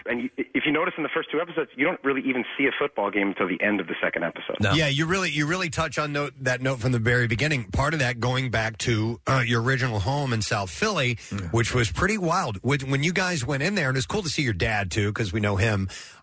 When you guys went in that house, is it up for sale, or when you were there, or vacant when you visited? No. There was an occupant, and he was kind enough to let us take a tour through it. It was like a time capsule. I mean, it really nothing had changed. Nothing had changed in there. It was fascinating. What I love is you lead your own son into the room where you shared with your brother, which is basically a glorified closet. I've had my share of those, and putting it in context, it's great. It's nostalgic, but that whole thing about the community and the familial sense of celebrating a team, and with the people who live in Wrexham, there's a painter who's kind of going through a split in his marriage, and he loves his kids, and he's kind of juggling this. So the thing that really gets him through is the love of this team and the hope of winning matches and all of that. And those stories, Rob, just really are literally tear-jerking, because you know how much it means. It's like the whole purpose of what you're trying to do, you and Ryan are trying to give them back what they had, because they speak so nostalgically of the heyday of this team. How did you go through the process of honing down the specific townspeople you would focus in on? Yeah, I mean, we started identifying people early on, and it was difficult because there are so many great people and so many great stories and so many great characters. But the thing that I kept keying in on was who reminds me of the people I grew up with, because that's going to be where our emotional core is, and that's what's going to be fun and funny, and it's also going to be heartbreaking, and it's going to be full of triumph and tragedy, and that's what this show should be. And Sean Winters is a great example. He's the painter I was talking about. I grew up with that guy. I mean, he's my uncle. He's my cousin. He's my friend. He's somebody who I just know. And those are the kinds of people that we started really keying in on. Yeah. I mean, the Sean Winters story is like so many others. Like Steve, I got choked up a couple of times, in one of the episodes featuring him. I think, Rob, one of the things that is part of this story and part of this documentary is, and you guys addressed it early on, but maybe you can tell our listeners a little bit, why Wrexham in the first place? Like, why was it this city? Why was this the football franchise that you and Ryan Reynolds were going to buy and really help to turn that franchise around and help turn that town around, hopefully? Yeah, I mean, honestly, for the same reason. As over the pandemic, I started watching. There was no sports on, and I'm a sports junkie. And when the Eagles weren't playing, or the Phillies weren't playing, or the Sixers weren't playing, I just started watching documentaries, and I started getting into old games, and I was watching anything I could find, and soccer. I'll always call it soccer now for our American audience. Soccer was the sport. They're not listening to this in Wales. Sorry, guys. I know you have a big reach, but so I just started getting really invested in what these clubs meant to their communities, and I just couldn't help but think, wow, especially once you find out about what the system of promotion and relegation is. That's just ineffable. It just does not exist. No, it's insane. Yeah, the idea that you can get kicked out of the league if you lose, and promoted into a league above you if you win. And what can happen is you can have these old clubs that have these storied histories that start this free fall, and they can wind up in bankruptcy. And that's what happened here with this club. So when we were looking for a club, because I just thought it would be fascinating to become a part of something like this, I wanted to find a community that I could identify with, and Wrexham was that. I loved in the beginning when you and Ryan have to get on a Zoom call, and you've got to make your pitch to the powers that be. And the attitude coming back is just kind of like, yeah, we don't care that you're movie stars and TV stars. What are you going to do for this team?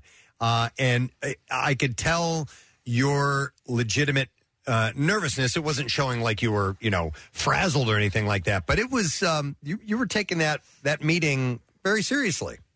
Yes. Yeah. Yeah, because I knew what the stakes were for them. I know what it feels like to care so much about something. I mean, that's the thing, is like you can take football, soccer, out of the equation and really put in anything, whatever it is that a community rallies around. And sport is just a great reason for people to commune and to get together and talk and have fun and go through pain. And that's what we keep trying to push is, and what we're really finding is that when we're showing it to audiences, women seem to like it even just as much, if not more, than the men. And some of the feedback we got from some of the men were that they were upset. And I said, "Why are you upset?" And they said, "Because you made me cry in front of my kids." No, in fact, there are two women who appear in the first 3 episodes that we've seen, and they're wonderful. And they show that the connection to this team and the importance of this team to Wrexham is so profound that these women who you would expect to be talking about the knitting club that they belong to are all about football and all about team acquisitions and all of that. So it shows the different levels that it operates on. But again, at that core, the working people, as you know, and I've had opportunity to sort of paraphrase "It's a Wonderful Life" in a couple of interviews recently. That Jimmy Stewart talks about. These are the people that do the living and the dying and the paying of the bills and all of the things that make a community and a town live and hopefully thrive. And so that there is, I mean, you don't want to say that, you're saving the world, but this town is a microcosm for something I think we all experience, and it just plays out beautifully. So again, kudos to you and the way you guys are depicting this. We don't know how it's going to play out, but we are very encouraged, at least, right now, and things look pretty good. Yeah, well, one of the things that was really important to us was that we wanted to make sure that we weren't coming in and saying, "Hey, we're here to save the town." That was never the intention. It was, look, we have been so fortunate. Obviously, I grew up in a working class environment, as did Ryan, and we're so fortunate that we were able to, because of the strong infrastructure and support of community that we had, was go out and do exactly what we wanted to do with our lives, and we realized how lucky and fortunate we are, and so we want to look for opportunities in which we can give back, but that doesn't mean just writing checks and saying, "Oh, look at us." It's more about going to them and saying, "What is it that you need? How can we help you achieve your goals?" And that's what we've been trying to do all the way through. Hey, Rob, I'm curious about what you found out about Wrexham, the team, and the fans, and the town that's kind of unique unto their own, not unlike going to an Eagles game. If you go regularly, you kind of learn the ropes about what you can and what you can't do, or you need to know the Eagles fight song, or there's certain things that people do. Is there anything that you're finding out yet that's specific to Wrexham? Oh, yes. They all sing. Okay. Everybody sings. Okay. All the toughest blue collar. When I say tough, I mean think Philly, like Northeast, South Philly, Kenzo tough, like that kind of guy. Right. Yeah. They sing. Everybody sings. It's a huge part of the Welsh culture. Okay. And I had somebody describe to me what it is to be Welsh, and he said it's to be born with the fist of a warrior and the heart of a poet.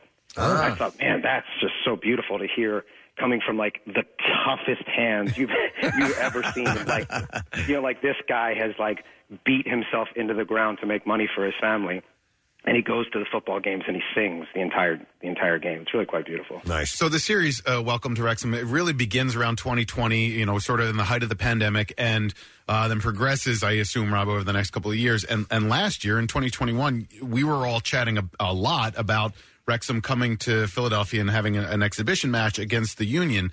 And there are moments in this documentary where I think people are being filmed, and they didn't quite know maybe that the documentary was actually being filmed at the same time.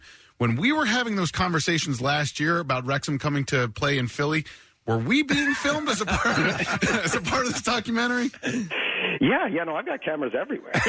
You bastard. I've got cameras everywhere all the time. So you'll see. You'll see. Well, what's very cool is that I'm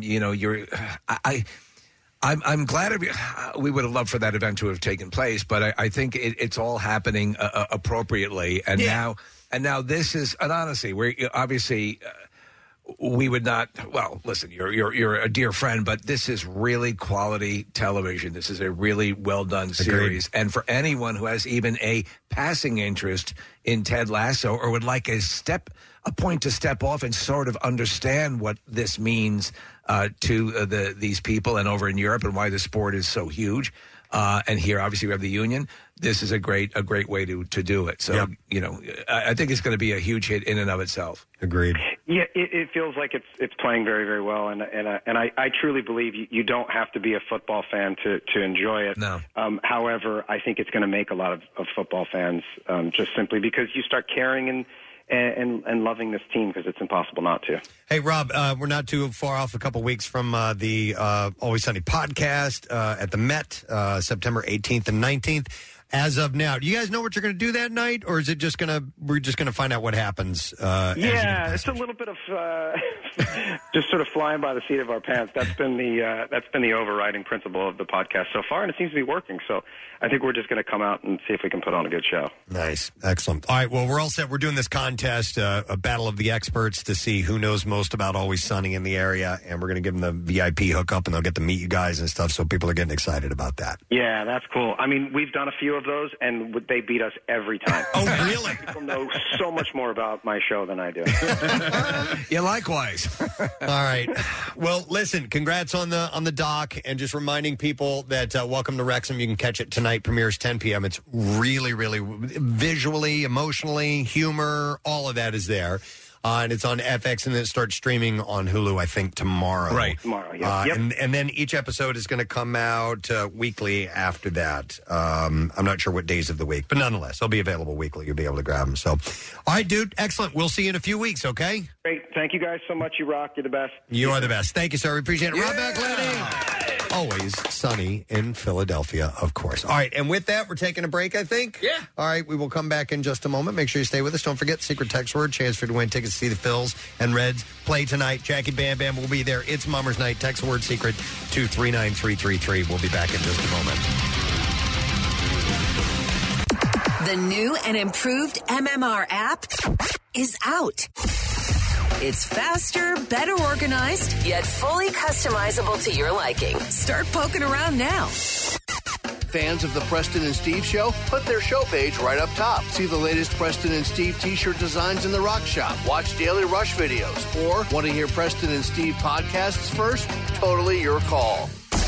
Look for Marissa's app hack videos to get the ultimate user experience. So update your app now and then customize it to make the new MMR app your app. All right, Bizarre File. Here we go. WMMR presents Preston and Steve's Bizarre File. All right, brought to you this morning by the Landis Theater and the Dead Daisies with special guest Enough's Enough, playing Wednesday, September 7th at the Landis Theater. Tickets are on sale now at the landistheater.com, or you can visit thedeaddaisies.com. We'll start with this story. An escaped bull went running through the streets of an Israeli city before wandering into a bank and charging through the hallways of the building. A video captured a bank Lumi, I guess is how you say this, bank Lumi in the city of Lodz shows the bull running through the hallways of the building Monday morning while a group of employees chase after it and attempt to get a lasso around its neck. Wow. Representatives said a city-employed veterinarian was summoned to the scene and shot the bull with a tranquilizer dart once it was back outside the building. Was it simply a representative from Merrill Lynch? Maybe it was, and they had some investment opportunities. The bull was safely returned to its owner. Officials said no injuries were reported during the incident and no serious damage was caused to the building. I've stumbled across several bull stories. I'll have one for you tomorrow as well. A St. Petersburg man was arrested after exposing himself at a Taco Bell late Saturday night. This is my penis. The St. Petersburg Police Department said that Christopher Verstraeten crawled through the drive-through window of Taco Bell all while completely naked. Oh, you run a risk with that. That's, yeah. Things can get caught. That's a tight squeeze going through there. Absolutely.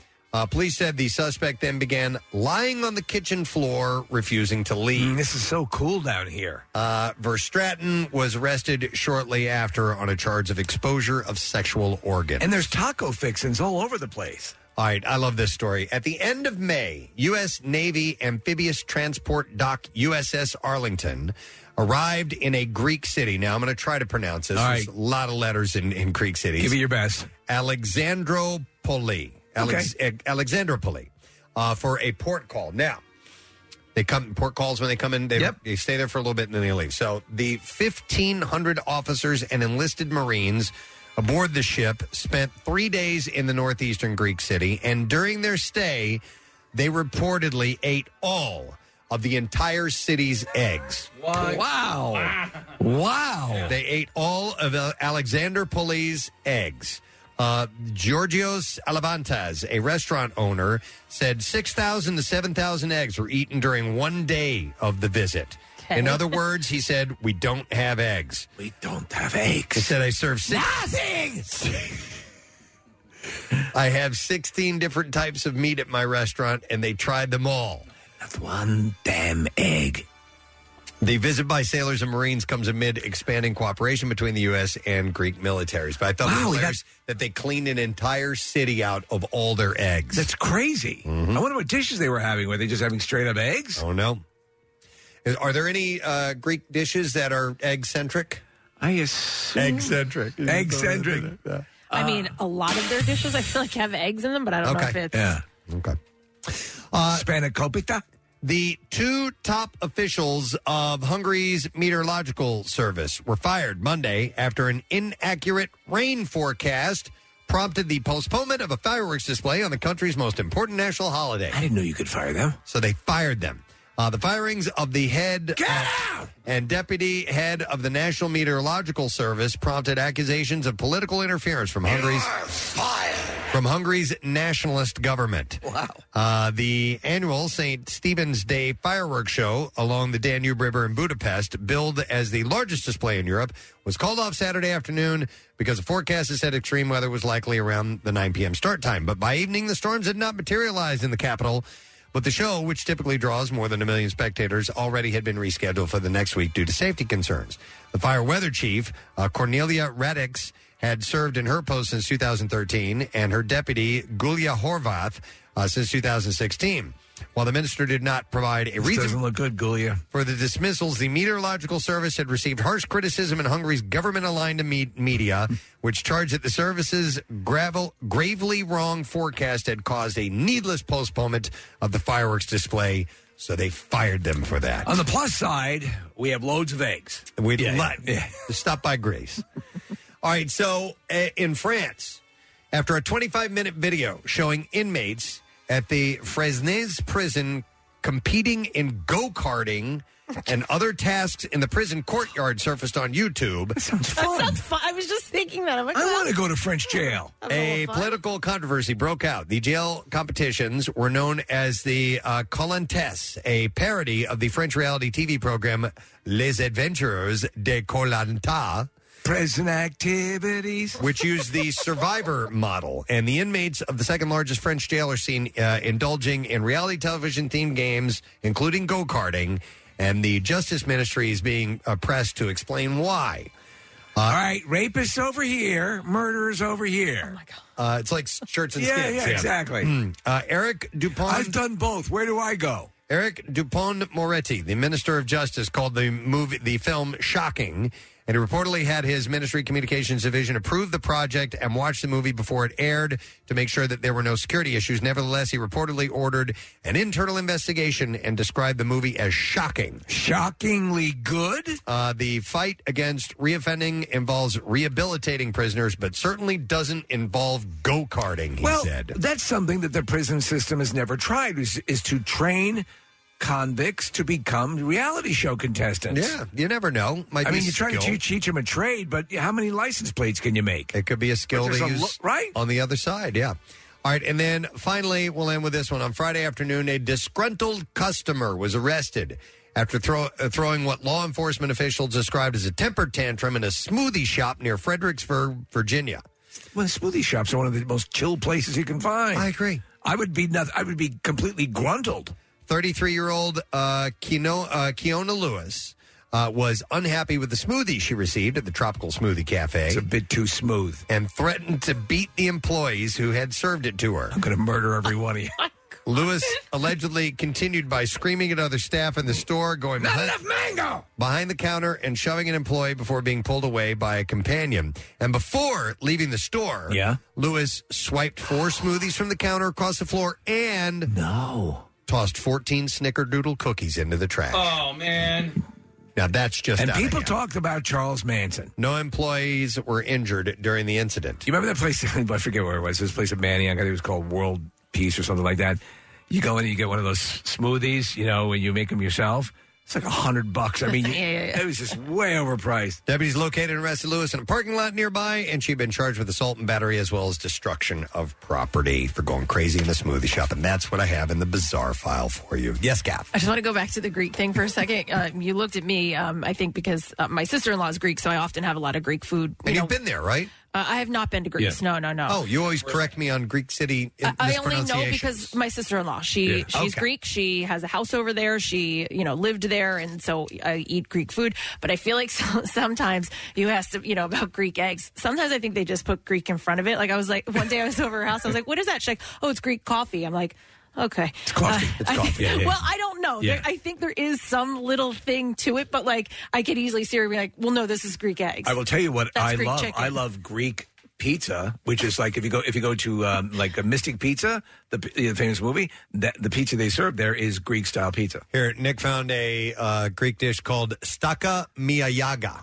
Yeah. And that's the main ingredient is Staka eggs. miyaga? And that's number 2 on this list of whatever this list is. And number 2, staka miyaga. This is the most popular egg dishes in Greece. Number 1, the omelet. Ah. See, it's a Greek omelet. Yeah. Omelet. Oh, Greek omelet. Hey, Got there you feta go. in it and It's just an olives. omelet. It's just an That's omelet. Greek toast. Well, also, Casey, red onion, which is you find in a lot, used a lot in Greek food. Oh. Yeah. Red onion. Yum.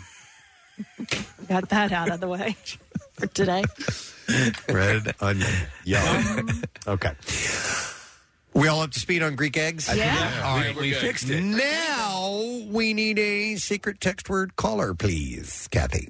I'm going to go with 10. Because double it's digits. 10-10. All right. 10! All right, we'll take 10th caller, 215-263 WMMR. You need to know the secret text word. We got the prize over here for you. Get a random texter, give that away as well. When we return, more winning because we have a lesson question about today's program. And we have the trash and music news, too. Stay put. We'll be right back.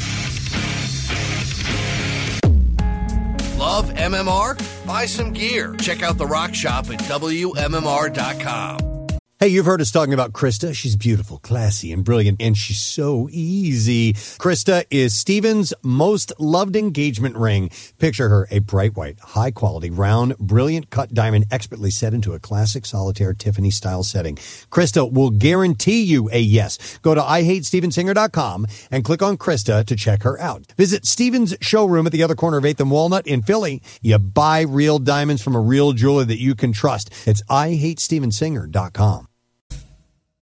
Now, back with more of the Preston and Steve Show podcast. The Preston and Steve Show, the Wednesday morning edition. And Wednesdays mean a secret text word. Yeah. And that means we need to get a winner. So we were looking for caller number 10. We have caller number 10. It happens to be Rob. So we're going to go to Rob right now. Good morning, Rob. Yo! All right. Yeah. Oh, that's what I'm talking about. There it is. All right, Rob, what is the secret text word?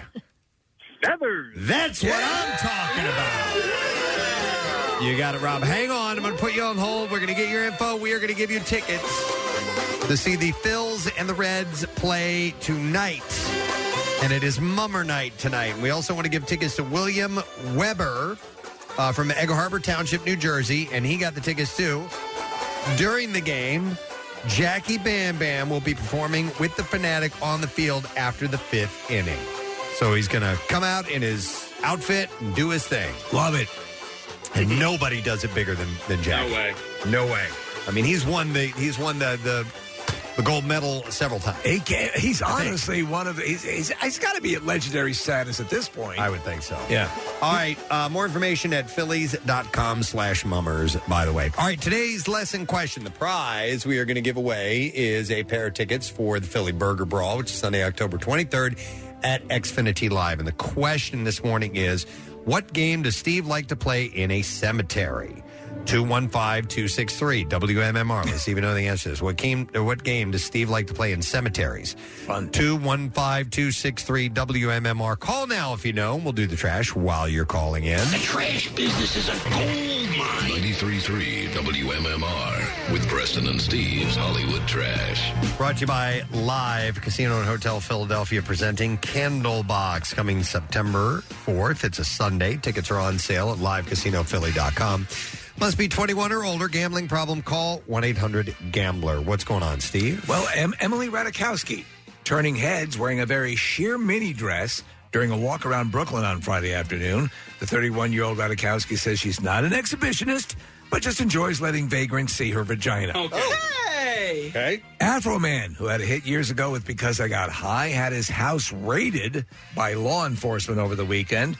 Afro Man believes the incident might have been precipitated by his latest release, Because I Deal Meth. Oh.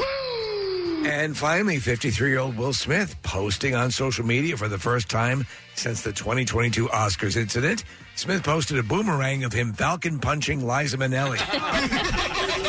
That's your Hollywood Trash. All right, let's see if we do have an answer to the lesson question for today. What game does Steve like to play in cemeteries? And it is Brandon who we're going to go to. Hey, Brandon, good morning. Morning, how you guys doing? Good, buddy. All right, so what game does Steve like to play in cemeteries? Pickleball. That is correct, sir. Hang on, because you just got yourself some tickets to go to the Philly Burger Brawl, Sunday, October 23rd at Xfinity Live. Enjoy unlimited samples of burgers from over 60 of the area's leading restaurants and chefs. Plus, live music and activities all day long. Tickets are on sale now. You can go to WMMR.com, keyword burger. And the proceeds benefit both the Philly Parks and Rec at-risk teen initiative and the School District of Philadelphia's after-school programming. Now, Preston and Steve's Music News on 93.3 WMMR. Brought to you this morning by Family and Company Jewelers. And congratulations to our friends at Family, because they were just named SJ Magazine's Best Bridal Jewelry Store for 2022. Route 70 in Marlton, New Jersey, or online at familyjewelers.com. Chad Smith, Red Hot Chili Peppers' latest single, or he feels that the latest single from Red Hot Chili Peppers, called Tip of My Tongue, has a sound firmly planted in the band's past while breaking new ground for the future. And That's what I thought. I love his description of it. He said, it's a familiar sound. To me, it's got a bunch of hooks in it, you know, and it's funk.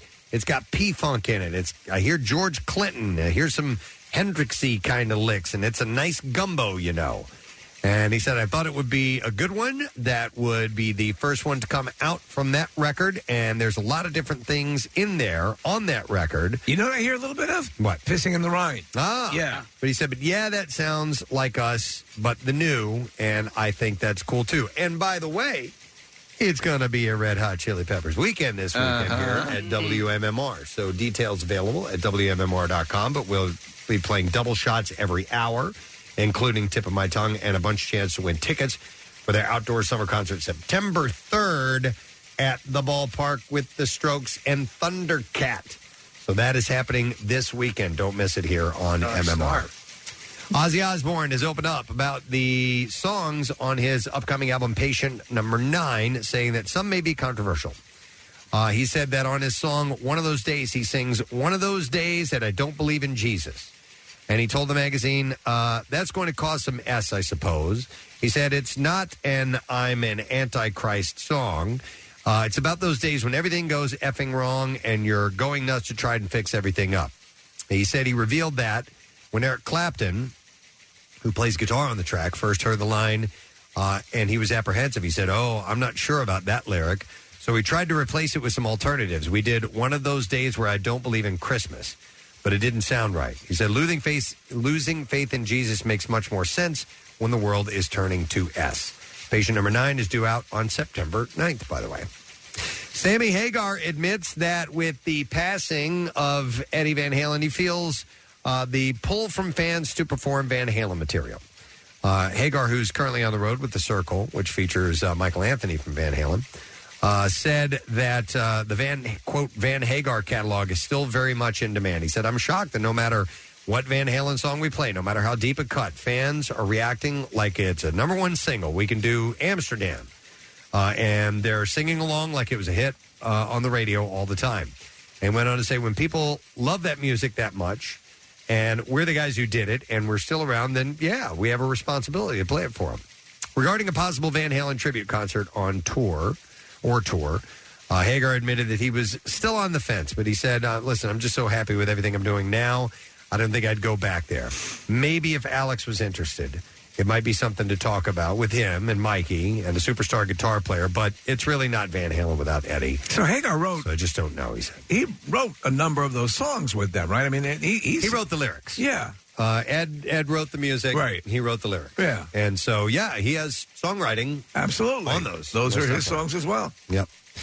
And then finally, Sir Elton John has given French diners a preview of Britney Spears' first new music since the conservatorship. Gosh, the French are so lucky. Running Her Life was lifted last year. Sir Elton has recorded a duet with her called Hold Me Closer, which will be released on Friday. Now, there's a cell phone video of it. I didn't have Marissa grab it because it's very, very poor. I do have the audio of another, I think it's the direct clip from the song itself. Oh, okay. Oh, yeah. It should be better. It should be.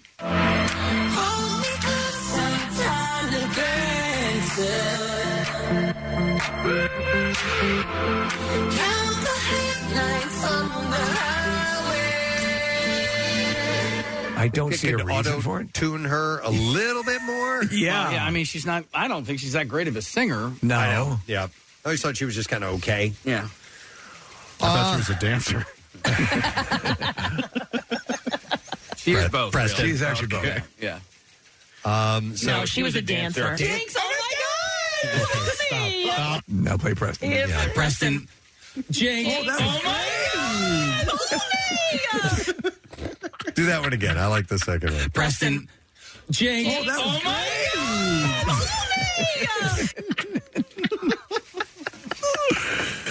God! However, Preston.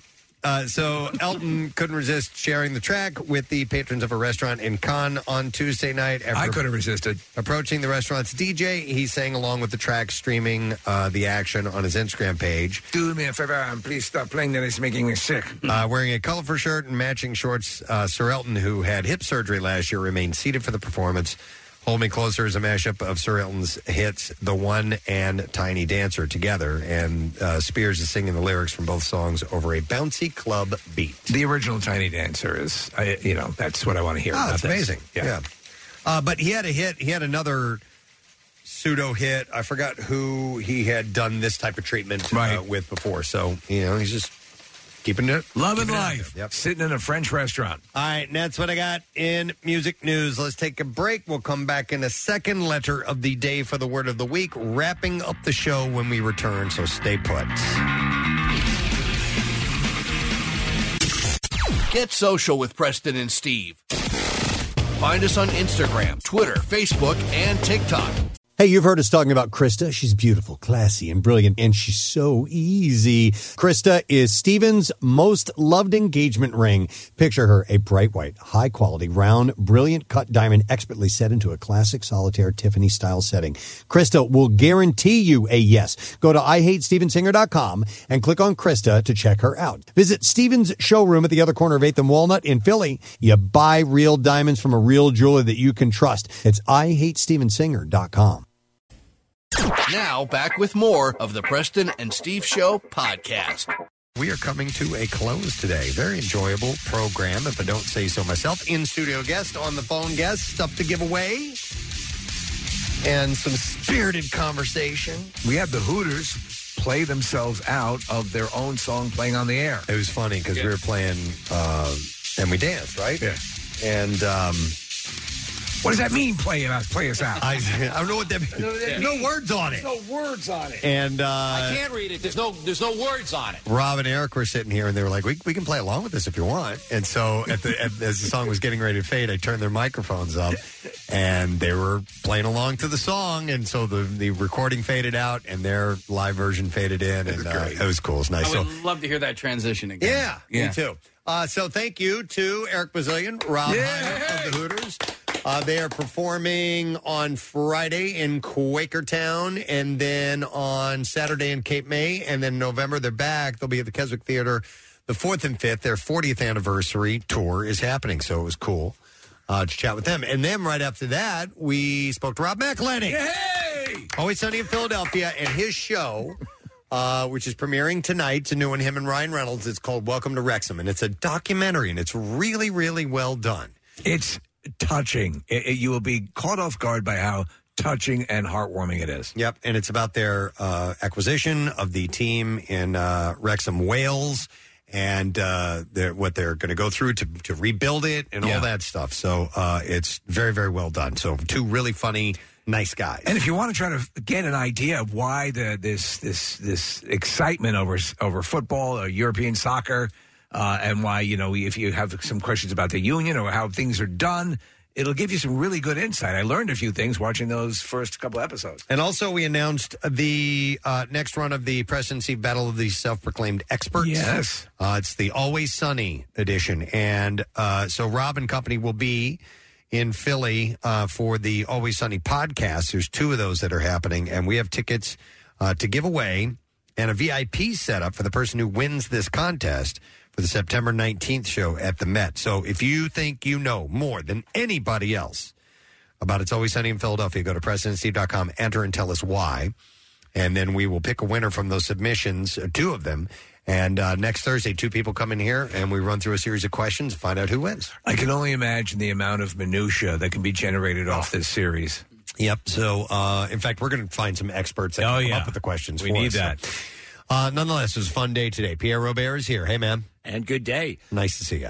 Great conversations. And Rob and Eric, you guys were talking about the school spirit contest. Right. And Casey, I don't know if you got that. Pancake sent you over the little song they made for us.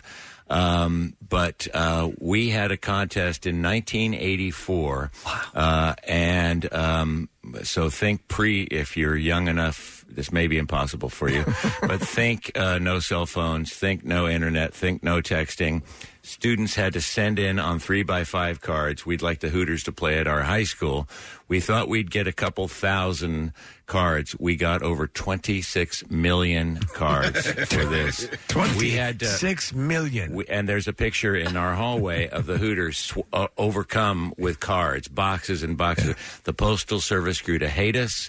They were bringing bags, and we had to rent a warehouse space to put all the stuff in. That's the picture. Oh, that's wild. And, you're not lying.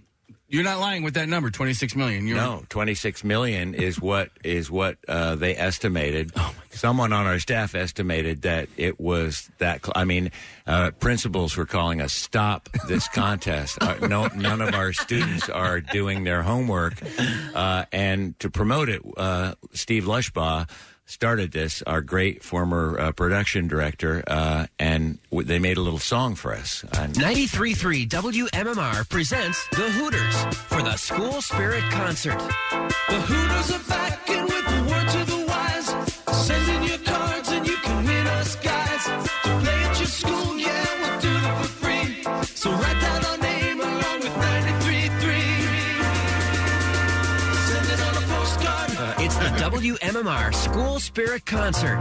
Send it on a postcard. The school with the most spirit wins a free concert with the Hooters. Send it on a postcard. And the winning school gets a $1,000 grant for their school library. Send it on a postcard. Write 93.3 WMMR Hooters on cards or paper. Send it on a postcard. Entries must be at least 3x5 and delivered to us by December 3rd. Send it on a postcard. The school with the most entries wins the School Spirit Concert. Send it on a postcard. From your concert authority, 93.3 WMMR. Send it on a postcard. That's hanging on a heartbeat. It was over. I mean, the station was so on fire. we had ratings that have never been exceeded, even in these lovely days that we live in now, in those days. And so thousands and indeed millions of cards came in. Pretty wild. Legendary. Yeah, very cool. By the way, great conversation. We have audio of that transition earlier that came in.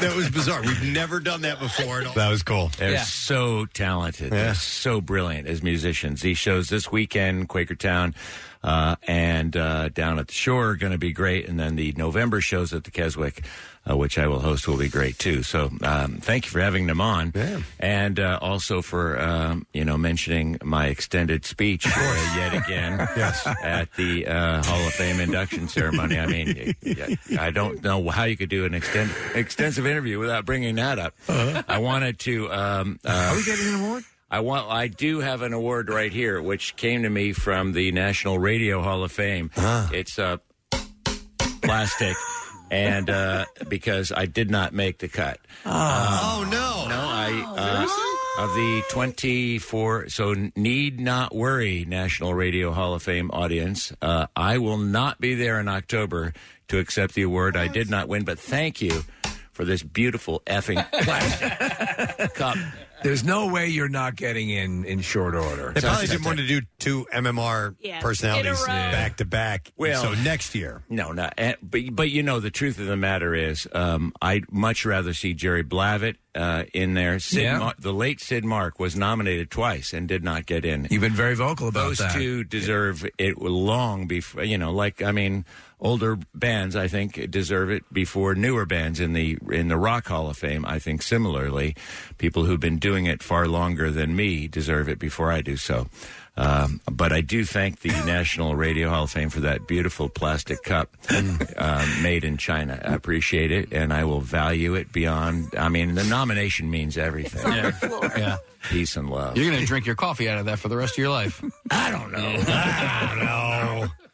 I was waiting for that. Yeah. Oh, it's a new catchphrase. I don't know. Do you know the letter of the day? Yes. I don't know. I do know that one. Preston and Steve on 93.3 WMMR. Now, the Daily Letter. The Preston and Steve show is brought to you today by the letter I, as in intelligent. All right, and we will give away a $500 Visa gift card from Marvel Studios' She-Hulk, Attorney at Law, on Friday. It stars Emmy Award winner Tatiana Maslany, and the original series is now streaming only on Disney+.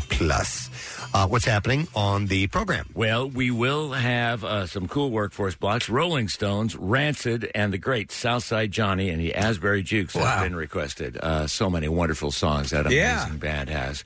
And yet another pair of tickets for tonight's Mummers celebration with the Rockin' Reds and the Fabulous Phils. Boys in Blue, Sports Up. I don't know who's going to take the damn field. They stop scratching their goddamn balls and stop spitting stuff out and get to play the ball instead of scratching your balls. For hell's sake, you got to put the uniform on. You got to get the cleats on and fight the goddamn fight and get out there. I don't know. That's the phrase. We got to get shirts made. We have to. I don't know. I don't know. With you all disgruntled looking. Yep. Thank you. That was the end of it? Yeah, that's it. Okay, I'm going to thank... Good night. I'm going home now. Thank our sponsors. That was the whole show. We gotta get it. No, I'm done. I'm taking my plastic cup and I'm going home. Wrap it up. Take it away, Pancake. The Preston and Steve Show is brought to you by Dunkin', and the Preston and Steve Show runs on Dunkin'. Also brought to you by Acme Markets, fresh food, local flavors.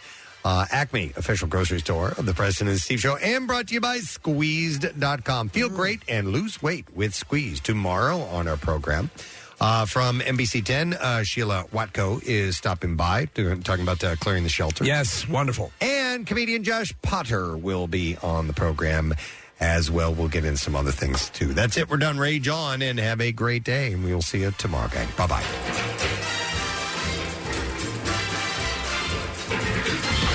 Steve, 93.3 WMMR. Bing, there. Doo, doo, be, do, doo, da, da, doo, dippa, Looking for great pay and a supportive team? Ready to help deliver what matters? Join UPS, and a seasonal job here could turn into a rewarding career. Right now, we're hiring warehouse workers, package delivery drivers, and tractor-trailer drivers near you. All positions offer competitive pay, and bonuses are offered for some roles. Shift your life. Shift your world. Shift to Team UPS today. Apply now at upsjobs.com/shift. Make the shift. Make a difference.